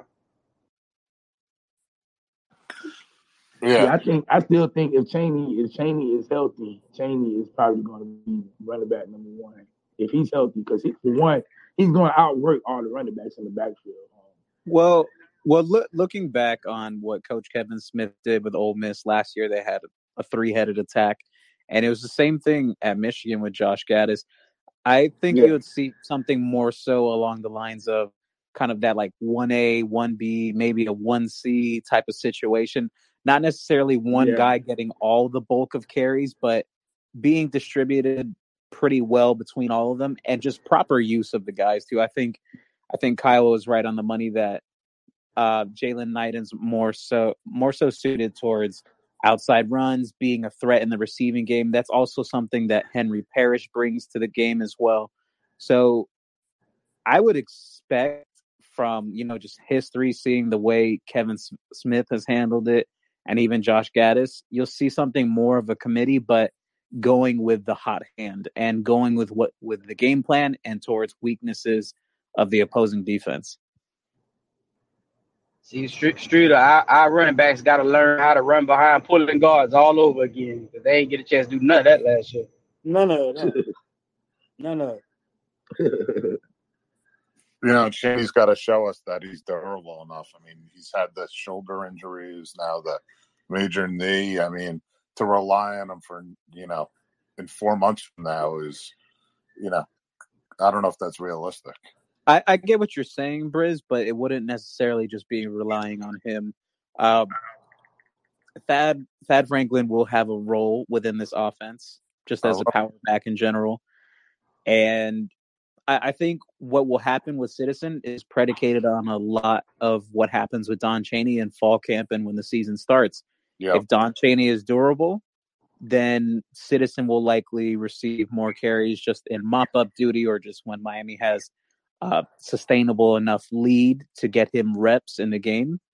But I will say this, and you could take my word for it. I do think at least one running back declares after the season because it's shelf life of running back. Do you want to get to the league as fast as possible when you're a running back? Right. So real fast, change the subject real quick. Few things. If y'all just getting in here, Cody Brown, the running back, it was at the top. Is committed to Virginia, so I guess he'll still play in the ACC. Cody Brown's running back that jumped in the transfer portal for Miami.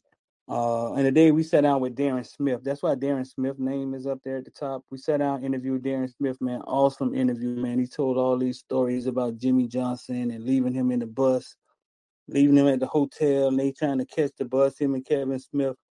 That's an awesome interview. Eventually we're going to drop with Darren Smith. Darren Smith went to Miami Northern, my alma mater. Remember, saw him at the gas station. I got in the car and I called X and I said, X, what high school did Darren Smith go to? I'm having a brain fart right now. He was like, man, he went to Northern. He went to high school. Hey, Street, I just seen Desmond Worsham. He going to Auburn. Huh? Yeah. Desmond Worsham. That's nice. Yeah, he going back home. Wow. That's a good spot for him. Today, and their fans seem super excited about it too. I'm surprised Dante Johnson didn't transfer. The walk-on, I think he's good. Well, we talked to Jermaine. They was on the show today, and he was at a lot of the scrimmages. And that's where all this came from. X, when people were saying Worsham was having a good year, because when we would see him in practice, he didn't look confident. But they said during the scrimmages, he actually was making plays, and that's where all that came from. People saying Worsham having a good spring. But man, that's good for him, man. I hope he can overcome the injury that he had and eventually get himself back together. What do you guys think of Frank? Who? Big Frank. Frank Lasson? Yeah. I mean, watching him in spring, man, like I told you, I didn't know he was that fast. I don't know if are we using his speed at best? And then again, like he came and he didn't insert himself above the receivers that we had. You know what I'm saying? Which is why they're saying we might need somebody else, because we thought that's what he was going to do. Yeah, he didn't really separate himself. I think this was Restrepo spring, Restrepo and Jacoby. I will say respectfully, when I watched Ladson coming out of high school, I wasn't extremely high on him as others were. Was a little disappointed with his performance when spring has started. He started coming on towards the end of spring, but some people have to remember this too, and some people forget this. Last year in spring, when Charleston Rambo first arrived at Miami, he was having some of the similar struggles as well. He wasn't really separating himself just yet. So there's a lot of time. Yes, there's a lot of time between now and the start of the season. One thing I didn't like is when I was at the spring game, it was probably right when I was yelling "Streeter" from the bleachers. I saw Ladson walk. You know, a lot of players like Parrish, X-Men, all these guys hung around after. Like he just looked like he wasn't like part of the team. And now that could just be me looking into the psychological part of it, the mental aspect. But you know, and him being newish and not really doing that much, but it just didn't seem like he was into it. Like all these other guys were like, you know, totally wired in, it seemed like, where he was just kind of walking off and not. But again, that might be looking into it too much. Is Ladson coming back from injury? Yeah, he's there. Go ahead. Go ahead, matey. Oh, my bad, Raphael. You had a question, Raphael? No, I was asking if Ladson coming back he was coming back off a major injury, right? Like something with his shoulder or something like that. What was the injury he had at Clemson? I don't know if it was major. I know it was an injury though. I don't know if it was major though. Right. I don't know if it. I don't know if it was major. I mean, the next thing I was about to say is, man, we're gonna welcome Mama Kelly to the Footballville family. We sat down and talked, and with everything changing in recruiting and NIL and just college football changing, period. And Mama Kelly just went through the whole process. We're gonna put together like some seminars or a course and have her on the Footballville platform, because a lot of my social medias, I'm able to do a lot of things like stream live events. Charge people for live events, charge people for courses, because we have so many followers. So we're going to get with Mama Kelly, and we're going to put like a course curriculum together. She's also writing a book about the recruiting process, because it's needed. It's needed. It's so much going on. There's so much for these parents to navigate. The money, the agents, the marketing, the managers, they're right there on campus now. So welcome Mama Kelly to the Footballville family, man. We're gonna put something together and have her speak to parents across the country. I always say single mom, but Mama Kelly say single moms, dads, married families. She said they all need to know, because everybody call her every now and then to ask what about the haps on recruiting. So X, man, how long you want to go? I was trying to say we finished at 9:30. 9:30. You got one, man. Say what? Want to take some questions? Yeah. Go ahead, take some questions. Anything y'all want to talk about, Kyle, Maddie? Y'all got anything y'all want to bring up? Gio, anything you want to talk about? Good. No. All right. So let's see questions. So if y'all want to ask a question, man, y'all come on up. Just unmute yourself and make sure your background. Tell the kids to get out, or your baby mama 9 to time, whatever you got to do, man.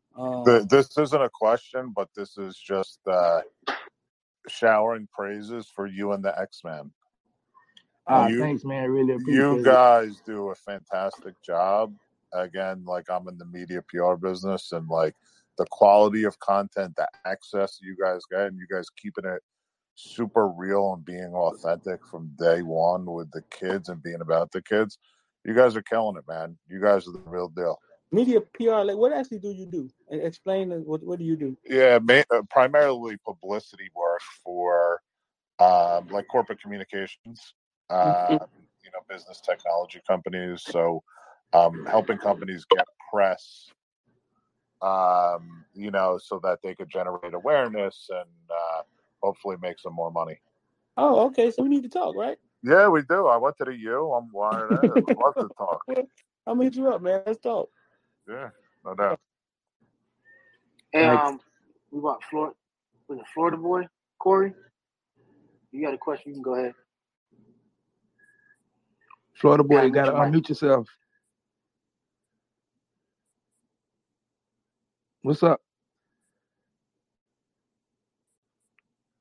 Florida boy? Next, Florida boy sleep. He'll pop back in.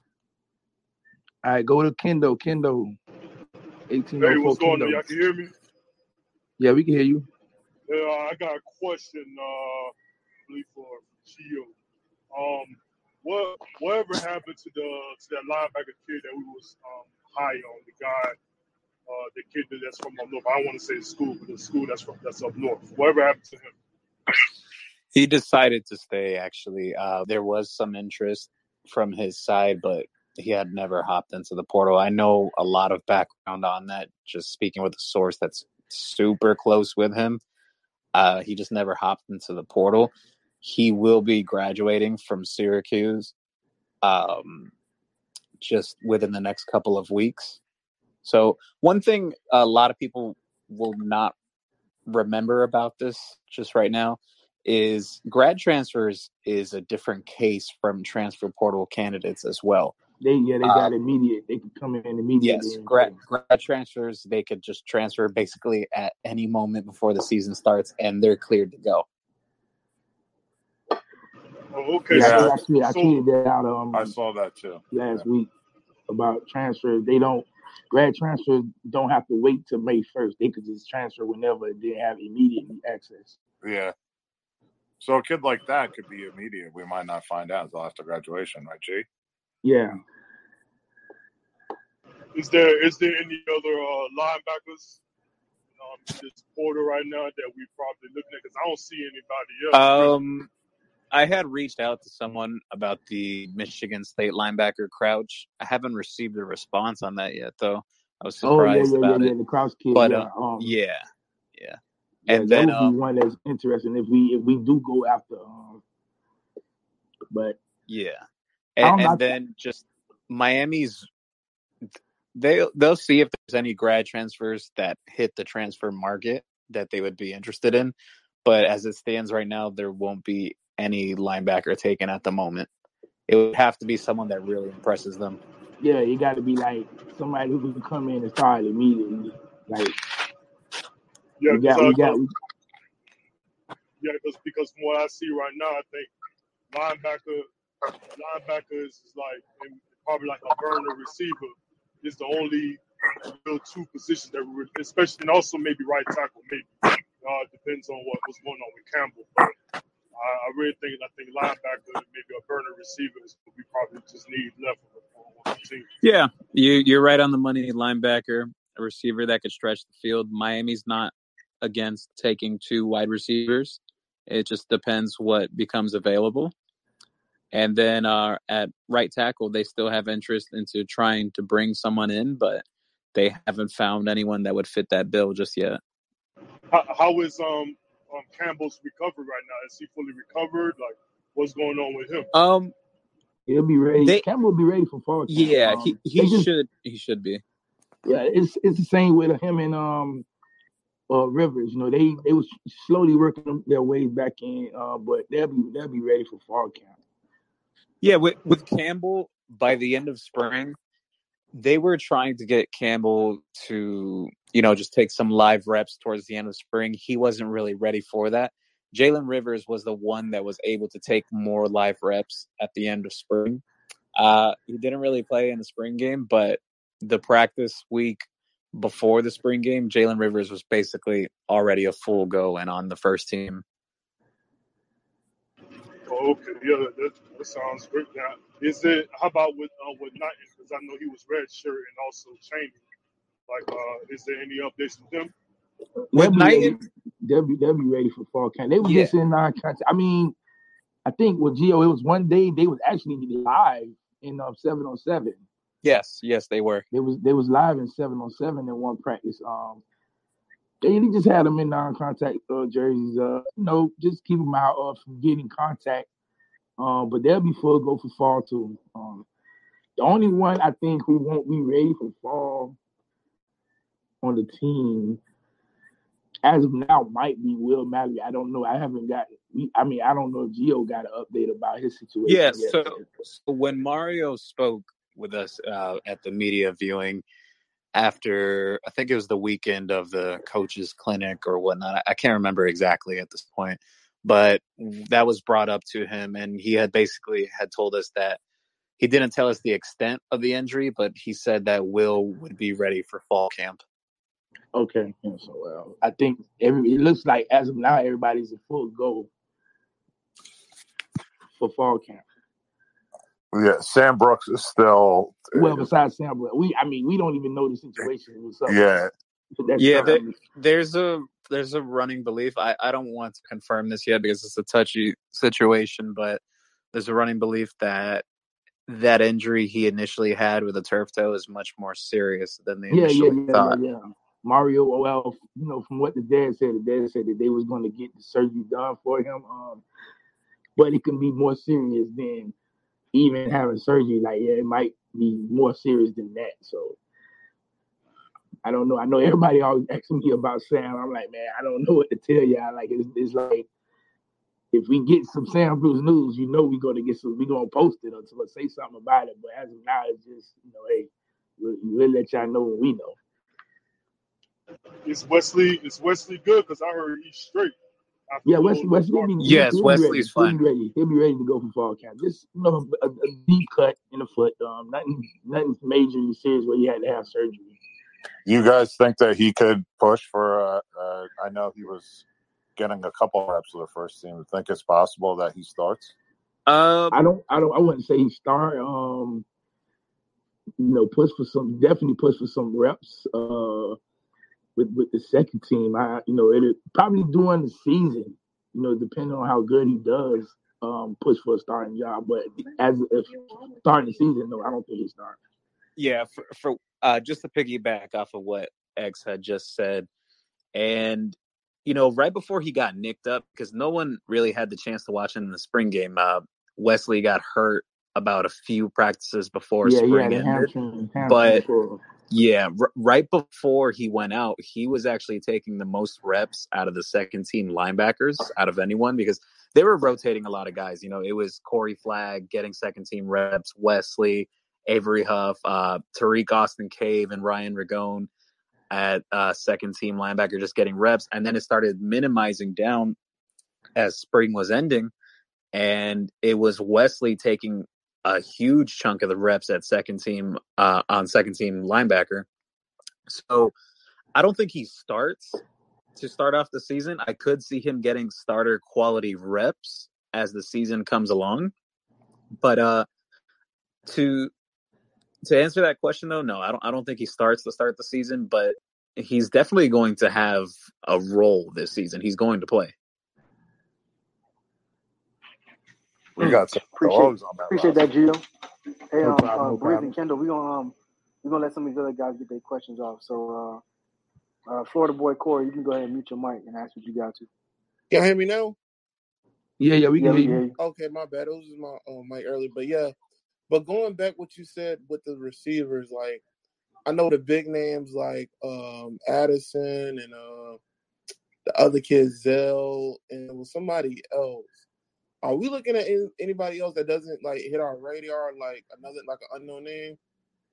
Yes, there is a few receivers that have interest to enter as grad transfers from other programs. It's just they haven't entered their names in yet. They will be graduating from their schools. But if one picks Miami's interest, I do know a name that could possibly have interest in Miami. It's just obviously he's not a grad transfer just yet, so it can't be spoken about publicly. But yes. Okay, that's just one of my questions I had on, and it's just with that's my only question. Kendall hit every question that he had, but I was one to ask. But that's just it. Thank you. No doubt. Go ahead, Kev. You got a question? Go ahead, Kev. Yo, what's up with y'all boys, man? Chilling was good. Hey, how you doing, man? Chilling, man. So, this question was for either X or Gio. Now, these like the NIL deal that they was offering to to that kid from Tennessee, is it an actual company that's doing it, like Life Wallet is doing it, or are they just making some kind of promise to him, or? They're basically just an NIL collective company. It's not really a legitimate from the research that I've done. Spire, that's the company that you're speaking about. It's really just a collective and boosters, from my understanding. So it's not legal then, right? Because if it's like, well, it's legal until the NCAA basically trying to put a stop to the collective boosters. What Ruiz is doing is Ruiz has a legitimate business. That's what makes it different from the collectives and the boosters. Yeah, because I thought it was just only like a person that had like a company per se that was able to provide the deals. But when I hear people bring up like the whole like collective, like how FSU and like the Gators was trying to do, I was like, yo, that don't sound like no NIL deal, because it's not like a company per se. That's they don't like have. They're not promoting or advertising anything. Like a company or a product. Yeah. I think the biggest issue with all of this is that, in all honesty, a lot of these schools really don't understand the NIL yet. And that was something that I noticed when we went on visits. Like, they would speak on it. The legislation at the time, I don't know if it's changed, but at the time it was only one page. Legislation might be 10 pages, but for NIL, it was literally only one page. So it's a lot of gray area that you could kind of place in there. But in all honesty, they had no idea, but they professionally said it where you could think that they understood it. But in all honesty, they don't understand the NIL just yet. So I think it's going to take for a lot of people to bump their head and kind of cross some lines for them to really get it.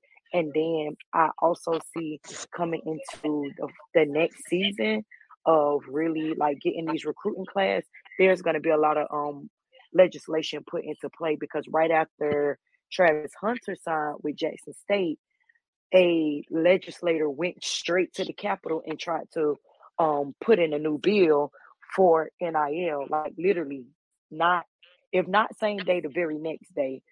I haven't seen the legislation yet, but I got somebody that's really looking into it because they want to understand and the true interpretation of it, because legislation can get real wordy and mean one thing but kind of say something else. So I see a lot of changes going into the next signing class.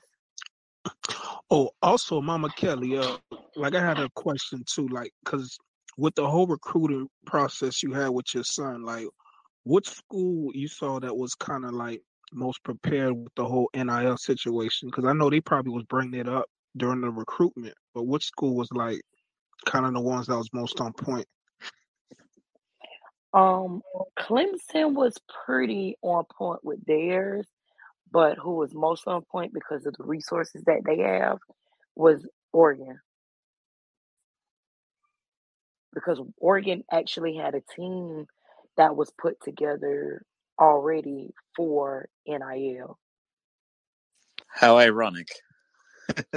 Yeah, they had everything set up. They had some old leaders that actually worked for Nike and their marketing team that worked with big name players. Like one lady that sat down in a meeting with us worked with Odell Beckham, Serena Williams. So we're not talking about no mediocre names.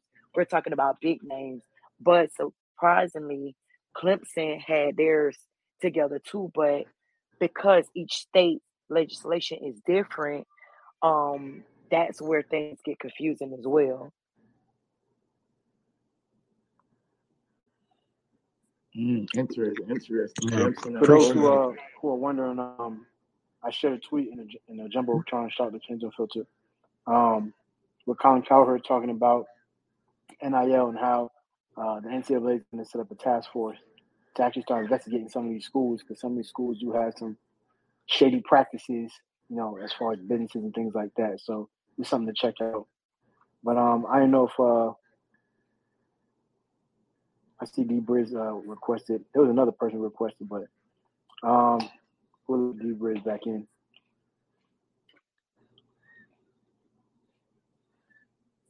Yeah, get the last few questions So, in. thanks for calling me up. I don't want to dominate. Appreciate your insight, Mama yeah, Kelly. don't want to dominate with all the questions, but this is for Mama Kelly. Interested. I don't know if you heard our conversation earlier with the fellas about, whether these numbers that are being thrown out for the NIL deals, like $3 million for this receiver who has 1 year to play, if you think those numbers are legitimate or not. Like, does that, I'd love your take on that.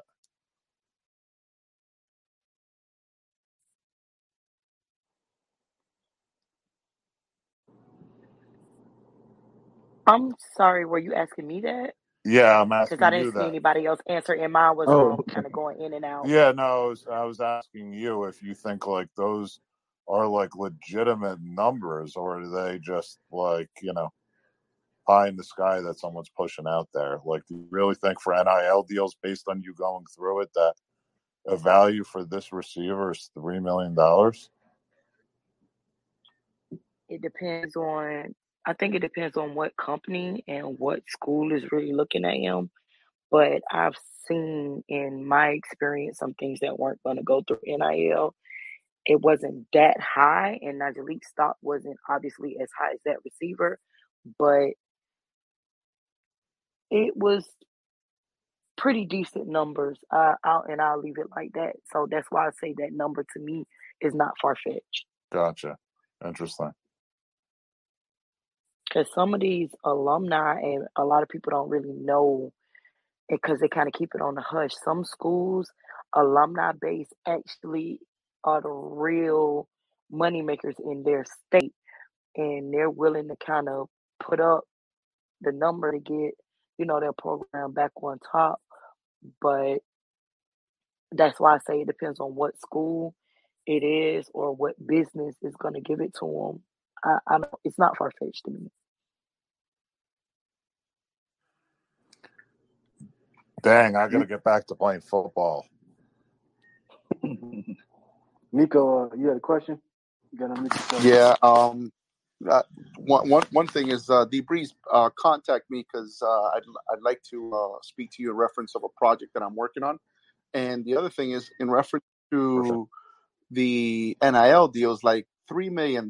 Like, I mean, that's got to be a second, first, maybe a third rounder that's going to get that kind of money. I mean, it's not going to take long before they blow this up on these NIL deals. I mean, one guy, undrafted free agent wide receiver, he basically, I think he's getting like 40,000 guaranteed and maybe a roster bonus if he makes the team. So these numbers that they're throwing out there they're not going to be sustainable over a long period of time, in my suggestion, in my opinion. And again, this is not pay for play. It's you got to do work to basically get paid. I mean, that's what they're allowing the students to do with these NIL deals, to have employment or work, because they couldn't under the previous regulations. So, well, perfect thing that you bring up. Look at the way it's being done with Life Wallet with John Ruiz. All the kids are working. They're involved in the community. Not only that, they're also filming commercials and everything. So it's a legitimized NIL opportunity. So I believe he's handling that the right way. Now, you look at other schools with their NIL deals, there is some things that seem a little fishy. You don't see certain things being put out there or posted. So, yeah, the NCAA is going to get involved. Yeah, that's the thing about the NIL deals. When you sign most of them contracts, and when you sign an advertisement contract, you're basically getting paid. You're hired. You're working. You're an employee for that company. That's the thing that again, what Gio just said. Ruiz is doing the right way. He's basically employing. He's hiring kids for his company and getting it out there. You know what I'm It's saying? basically like influencer marketing, right? Yeah. he's hiring, as I understand it, as 1099s. Yeah. So they can't be employees full time, but he has them on payroll where they get paid every 2 weeks.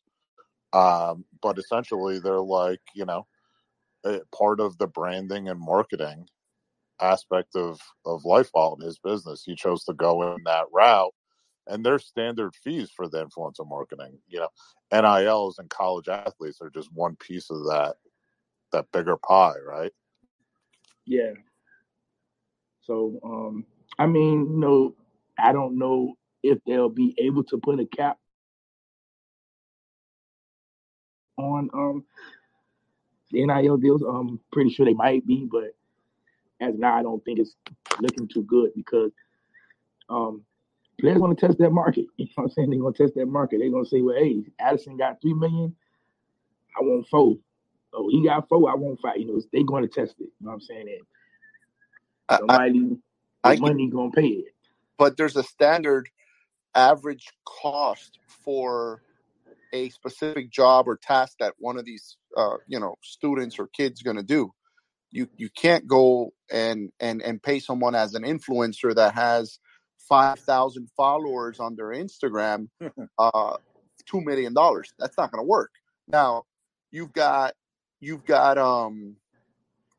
million followers, then you may be able to get $100,000-$200,000 because there is a standard market for all of this. This is not where they're going to allow you to just go out there and pay whatever you want, But essentially they are right now. Like, you know what I'm saying? They're going to try to regulate it. And I don't know. I really don't know if they're going to be able to, but essentially, we know it's not supposed to be pay for play, but it is essentially, especially with the collectives and all that shit. I don't know how they're going to get a hold on it, but that's really what it is. Unfortunately, I agree. I think I'll give you this talk here. I think that's a lot of those guys got to start understanding too. What you brought up with the 1099s, like these dudes are employees, so they got to pay taxes. They got to they have to show that income is legitimate income, not just getting money thrown at you because you play for a university. Right. Like the car that TVD got, I saw it got correct. the BMW, but it's essentially a lease through his time in college. Yeah. So it's not as a company, like as a company vehicle. They're not handing them $120,000 car. It's like, here, you could rent this for 4 months, and then you got to give it back. Well, I mean, as car dealers, it's ideal for them, especially if they're. I mean, I don't know about in the bigger towns, but any car dealer would be logical to give the star of the team a vehicle like that, and that's their NIL deal where they write it off as a company expense, and then they basically switch them out every year, and then sell it off as a loaner or whatever that you on these new cars. So he's doing commercials for the dealer, and at the end of the day, he's riding around in a car that otherwise he wouldn't be driving. Right, they do that for their employees, those dealers, right? Some of them, like the big companies. Okay, guys, but my thing is that, when Northwestern went to the Supreme Court with the NCAA, so they decided that, that it was illegal what the NCAA was doing to get involved with, kids getting paid and all that stuff. So what would be the pathway of the NCAA getting involved if they already went to the Supreme Court? So is this they got to go back to court? To the Supreme Court to kind of fix to recategorize everything, because it just sounds like if the NCAA tries to jump in it, like they would be crossing the boundaries that they already made, right? Yeah, the NCAA basically, I don't think they're going to get involved because they don't want to open their books to pay the college athletes. That's too much. That's too much going on for them. What they would say is, they're trying to come up with certain rules as to who's negotiating these deals for NIL. Who's negotiating these NIL deals for these players now? It can't be somebody immediately from the school or a booster. like the collective stuff. So they're gonna put in some rules like that into play. But again, when you have a legitimate company or business, it doesn't, that doesn't fall into them rules, because now you're saying I'm going to pay these players for advertising my business. Yeah, that's interesting, because it's like, how can you limit a company on what they could pay the player? You feel me? Because I don't know, man. This shit is just kind of confusing, man. I mean, but okay, so again, when it was created on your social media influence. You know how many followers you got on Twitter, Instagram, TikTok, stuff like that. So you're not gonna pay the kid millions of dollars that he barely got social media followers. Like, what am I paying him for? Yeah, the whole idea was to get the kids basically to be a commercial. So like he said, pretty much your likeness comes from how many followers you got on social media. Okay. So your name and image is going to be shown on your social media. So I'm going to use you. Of course, I'm going to give you money. I'm going to use you to advertise my business for a lot less than I would use to get a commercial on TV, to get a commercial on the radio, to put up billboards. I'm going to use you to do that, and you're going to reach more people than I ever could, because I'm going to do that with a couple of players, and that's pretty much all I need to do to get to your audience.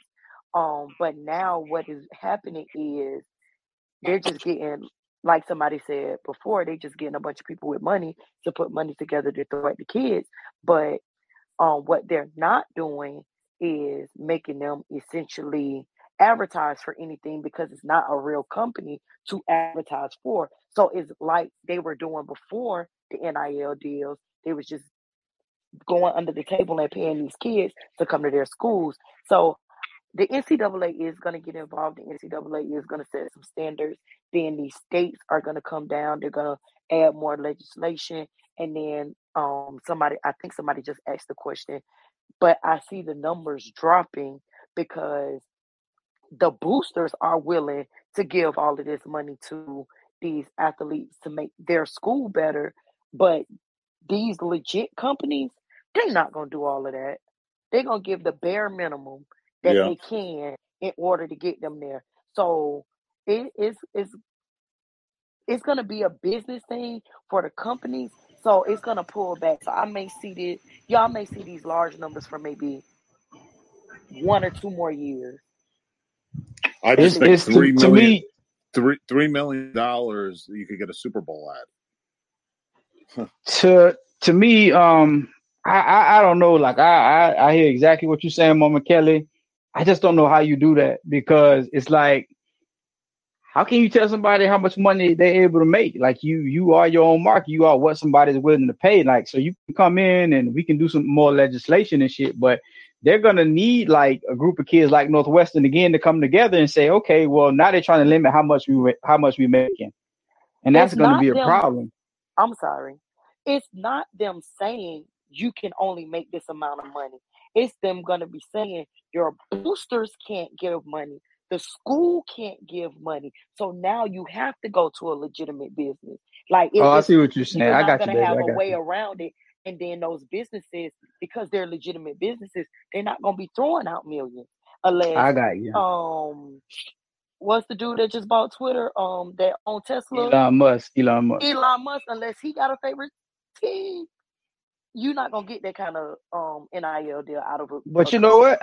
I think some of those are still going to be able to do it. You know, just like you say, it's gonna because be you got a lot of between. these. It's gonna be It's those right. major But I think quarterbacks.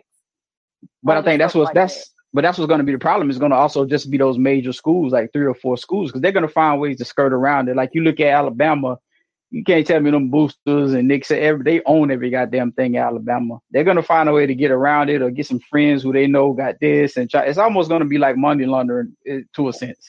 That's you know what I'm saying? But then they're gonna go back to what they were doing before, which is flying people money under the table. Right. So that's what I say. It's all going to be, So it's all just going to be like the same old. The NCAA is just such a big screw up, man. That's all. I don't know. I think a lot of it. President, I think the NCAA definitely dropped the ball with allowing the players to get paid. They should have just came up with a solution.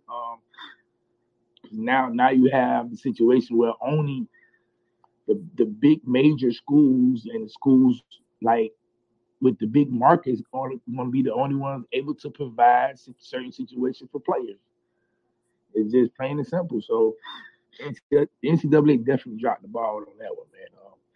I think they knew it because if you go back and look, you remember it was the first two states that came out with that was Florida and California.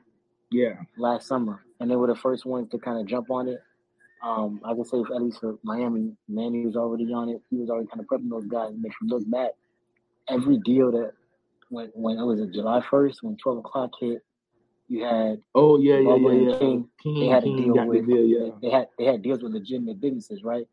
The Florida Panthers is a sports organization. College Hunks Move and Jump. They had figured out ways to get these big companies. So like I was saying before, those smaller states. If you in Mississippi and you go to Ole Miss, yeah, you got a booster that may be able to shout that money, but there's no legitimate business. He can't make you an employee to promote to use your name, image, and likeness to promote anything. He's just giving you money because he wants you to play there. And that's what Mama Kelly was trying to say, that they need to figure out a way to legitimize these businesses. But what I see them doing is, like Kyle was saying, you might see a bunch of these shady ass LLCs pop up, like that was happening during the PPP loans and stuff like that, where they're making these things up that they think are quote unquote businesses as a means to just show the money under the table to a lot of these guys. I can foresee that happening for sure. So Florida State gonna be using their PPP loan money to pay players.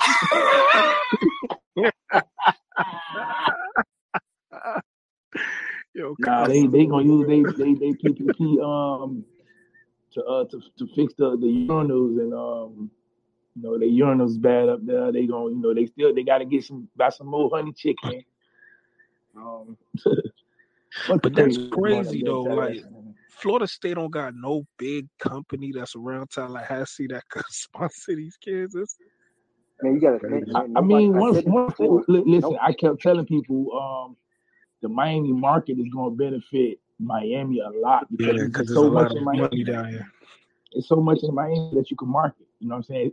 You literally can have a small business owner say, "I want to give $10,000." That's just a number, $10,000 to a player just to market my business. You literally got small business owners who can do that, like all over Miami. So, and we ain't even have we haven't even have none of our stars do that yet. We ain't have Rick Ross get somebody NIL to do Wingstop. You know what I'm saying? We ain't have Trick Daddy do nothing for sale. We got so far. Too. Yeah, I was just thinking that too with the Wingstop. Oh.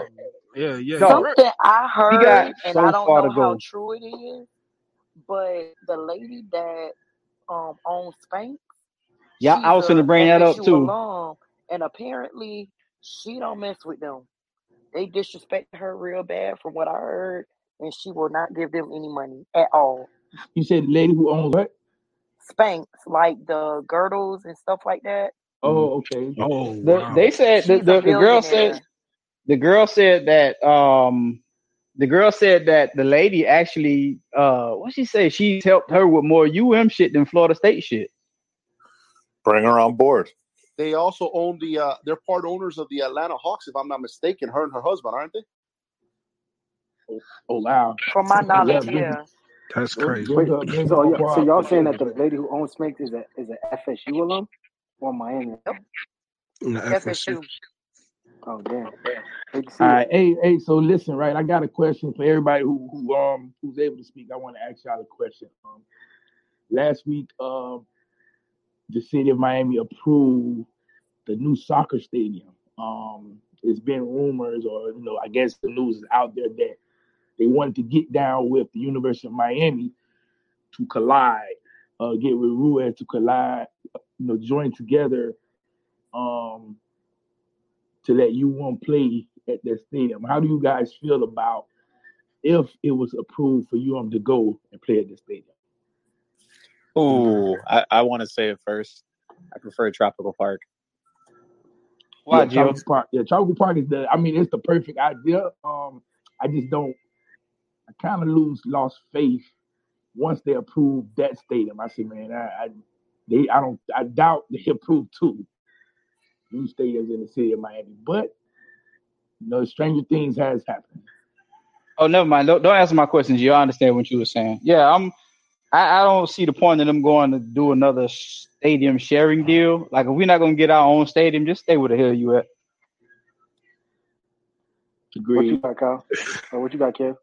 Hey, yo, Kyle, I was just about to say the same thing. Like, if anything, I mean, you at an actual football stadium that's, more professional, you feel me? Like, I think the Hard Rock, man, when it's packed, man, like, it's different, man. Like, when we had the Notre Dame game and the VTech game, it was real. Like, the atmosphere there was just unmatched. So, like, I think as long as we win, man, like, I think, it really don't matter. You feel me? True. The only issue I have with the Hard Rock is it has to be a big game. You know what I'm saying? That's just the NFL stadium. So if it's not a big game, the atmosphere is just not there. You know what I'm saying? But Notre Dame was a big was like that too. Actually, right. you remember, like the OB used to be empty No, too. but the Orange Bowl is different from the Hard Rock. The Hard Rock is different from the Orange Bowl. You know what I'm saying? That atmosphere, the Orange Bowl was there for centuries. You know what I'm saying? The Hard Rock, once we got there, the atmosphere.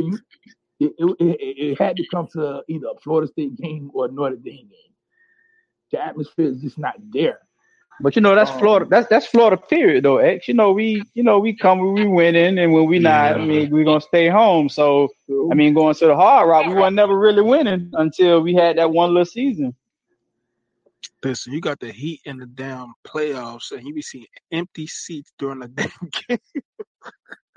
True. I mean, the only time the seats empty is when the Heat up 10. The perfect scenario would be Tropical Park to build your own stadium. Well, the way the Ruiz they displayed it, how the whole park will be used, I just feel like it's best for the city because now you have more jobs. I totally agree with you, X. Man, like that was the reason why I said I prefer Tropical Park, because it's more than just a football stadium. They're looking to renovate that entire park. It's something for the city, for the kids to enjoy, for the high school kids. Could you imagine the kids playing in a new football stadium in Tropical Park during high school games? Like, you could host Booker T. Washington and Miami Central, Dillard, all the big high schools come down for big games. Could you imagine that?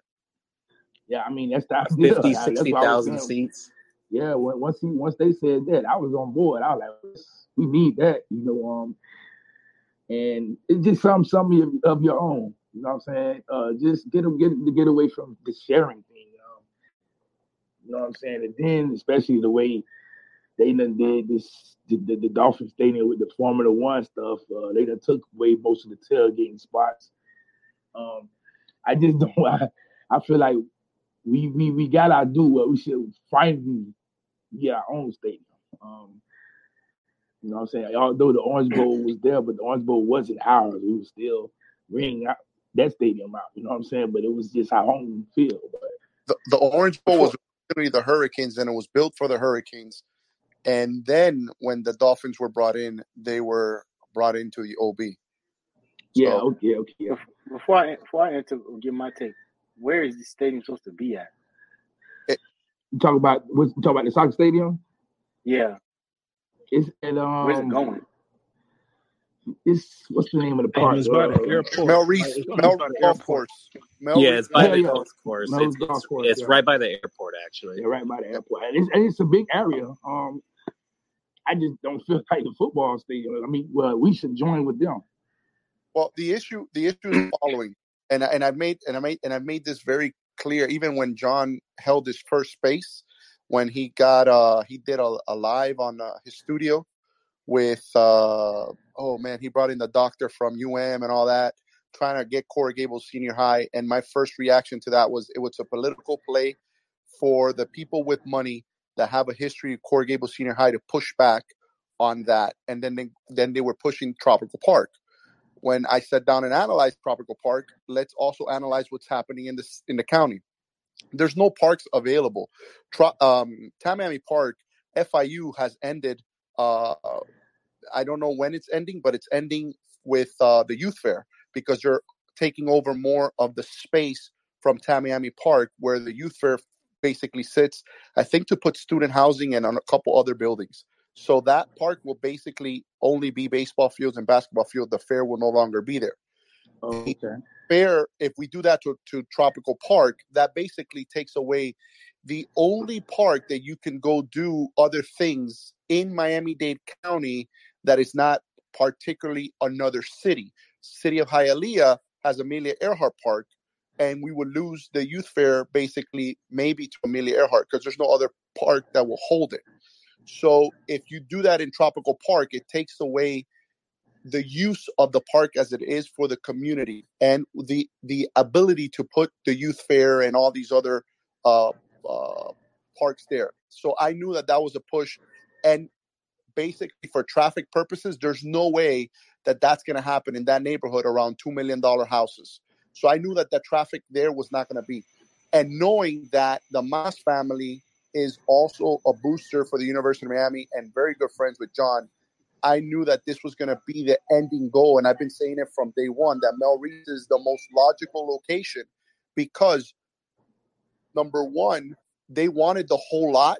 And the county pushed back, the city of Miami pushed back in saying, we'll only give you half of what you want for the soccer stadium.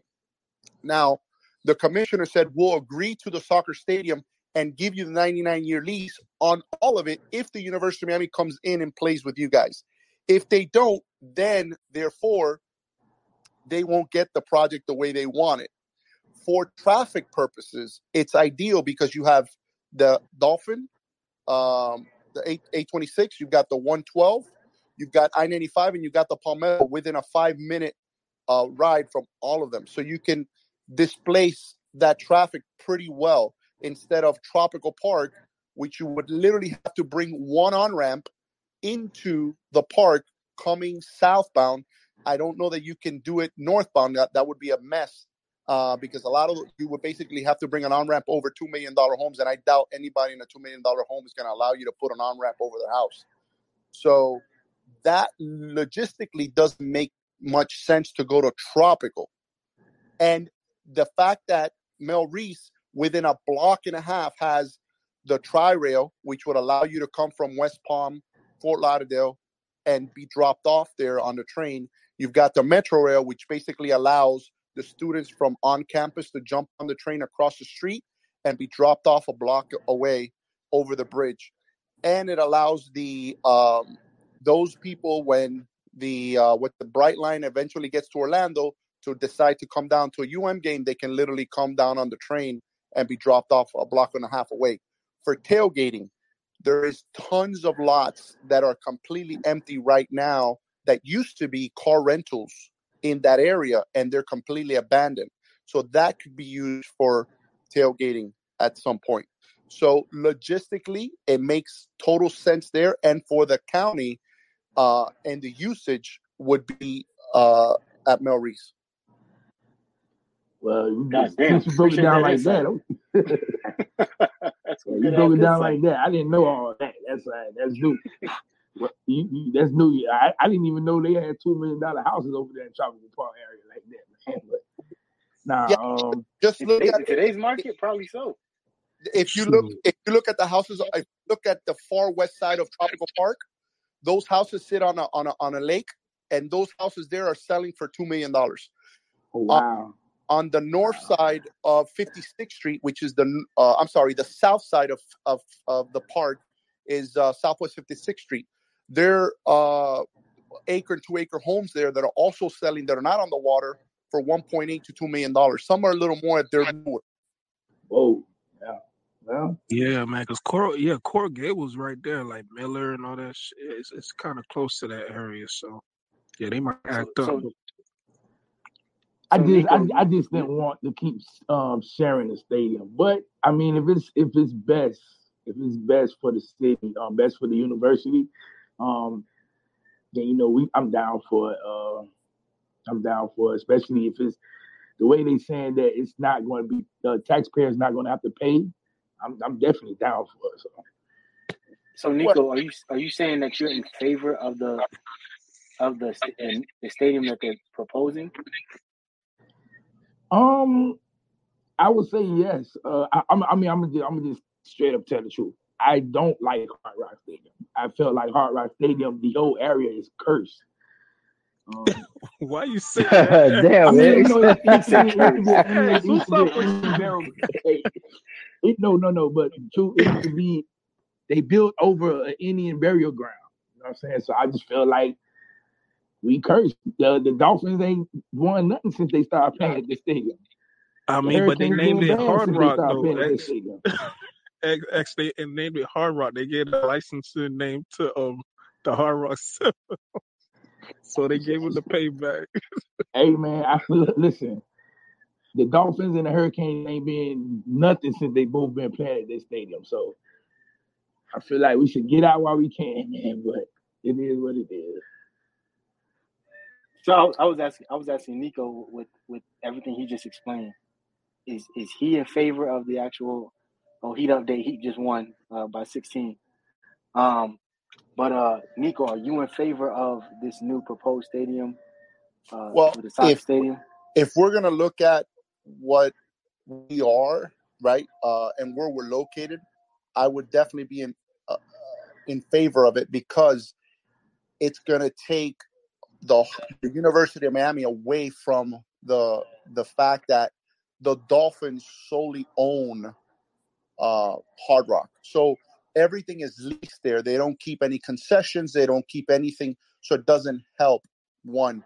Two, when it comes to tax laws and stuff like that, and ownership of private stadiums, and for example, the it's a better benefit for the owners than if you are basically donating the stadium, right? So for tax purposes, it's much better for Ruiz and for the Mas that it's built on a land lease than a donation of the stadium, because they can basically that's it, that they're just writing off the donation and that's done, right? When it comes to the operating and all that, that's all tax write-off and all that. So it's a much more benefit, meaning there's more NIL money. So I'm looking at it as a bigger spectrum. And if they share it and it's built between the Mas and Ruiz is not going to have to cough up $500 million to build the stadium, meaning there's more available NIL money. So I'm looking at it from a broader perspective of, as a whole, what's going to benefit the team, the community, and the university. And I highly believe that this conjunction of both teams uniting and bringing a stadium to that area will definitely be much beneficial for all. So you're basically saying if they do agree to join, with the school is going to be able to benefit off of concession stands, sales, and material, whatever they're doing, they'll be able to benefit off that too. I believe so, if they're both putting equal share to get the deal done. Because from my understanding, the deal's not going to get done for all of the land if the University of Miami does not go there, because the proposed stadium for soccer was 20 to 25,000. Joe Carollo in his hearing stated that he does not want a 25,000 person stadium. He wants a 55,000, and they would basically suggest that University of Miami comes in so they can get the approval of the rest of the land. It's not going to be given to them and just be soccer. So they're going to lose out on half of 100 and something acres if that's the case. Okay. So that's why I am 99.5% sure it's going to go there, because on the spectrum, it makes sense for everyone involved, right? Even the commissioners, because they don't have to give up another park for another stadium, right? And then take away people's usage of parks. And what Ruiz wants to do, I'm all for it. How about we renew some of these parks, like Tropical Park Stadium, do one down south and one up like Travis Paz, and renew it, right? And spend maybe 10, 15 million on each and just redo them as a high school stadium, and you have 3 spread out through the city, not all in one location. Because unfortunately, the school's budget to move these kids along is not going to be that much. So Southridge, South Dade can't put the kids on a bus every weekend and bus them over and play at Tropical Park or over at Traz Powell. So doing 3 stadiums that he spends 10, 15 million across the county would be great, instead of one location where he puts all the stadiums. Yeah, makes sense. Makes a lot of sense. Man, that makes sense, man. So, man, thanks for coming in and dropping that information, man. I definitely didn't know about most of that, what you were saying about the new soccer stadium, and then even over there at Tropical Park area. So, interesting to hear. Is it a timetable when you're here? You think we should hear something from UM side and the Ruiz family side? I don't know. I mean, I'm not involved in any of that, but having background in real estate and kind of having to deal with development stuff like that, I don't know. I think they're just trying to iron out who keeps what and how it's going to be worked out in financials. I think more so now than anything else. I think that's what they're probably going to iron out now, because from the moment that Joe Carroyo mentioned the fact that the University of Miami needs to come in, if I'm not mistaken, Mr. Ruiz came out and said, "I'm all ears," right, on his tweet.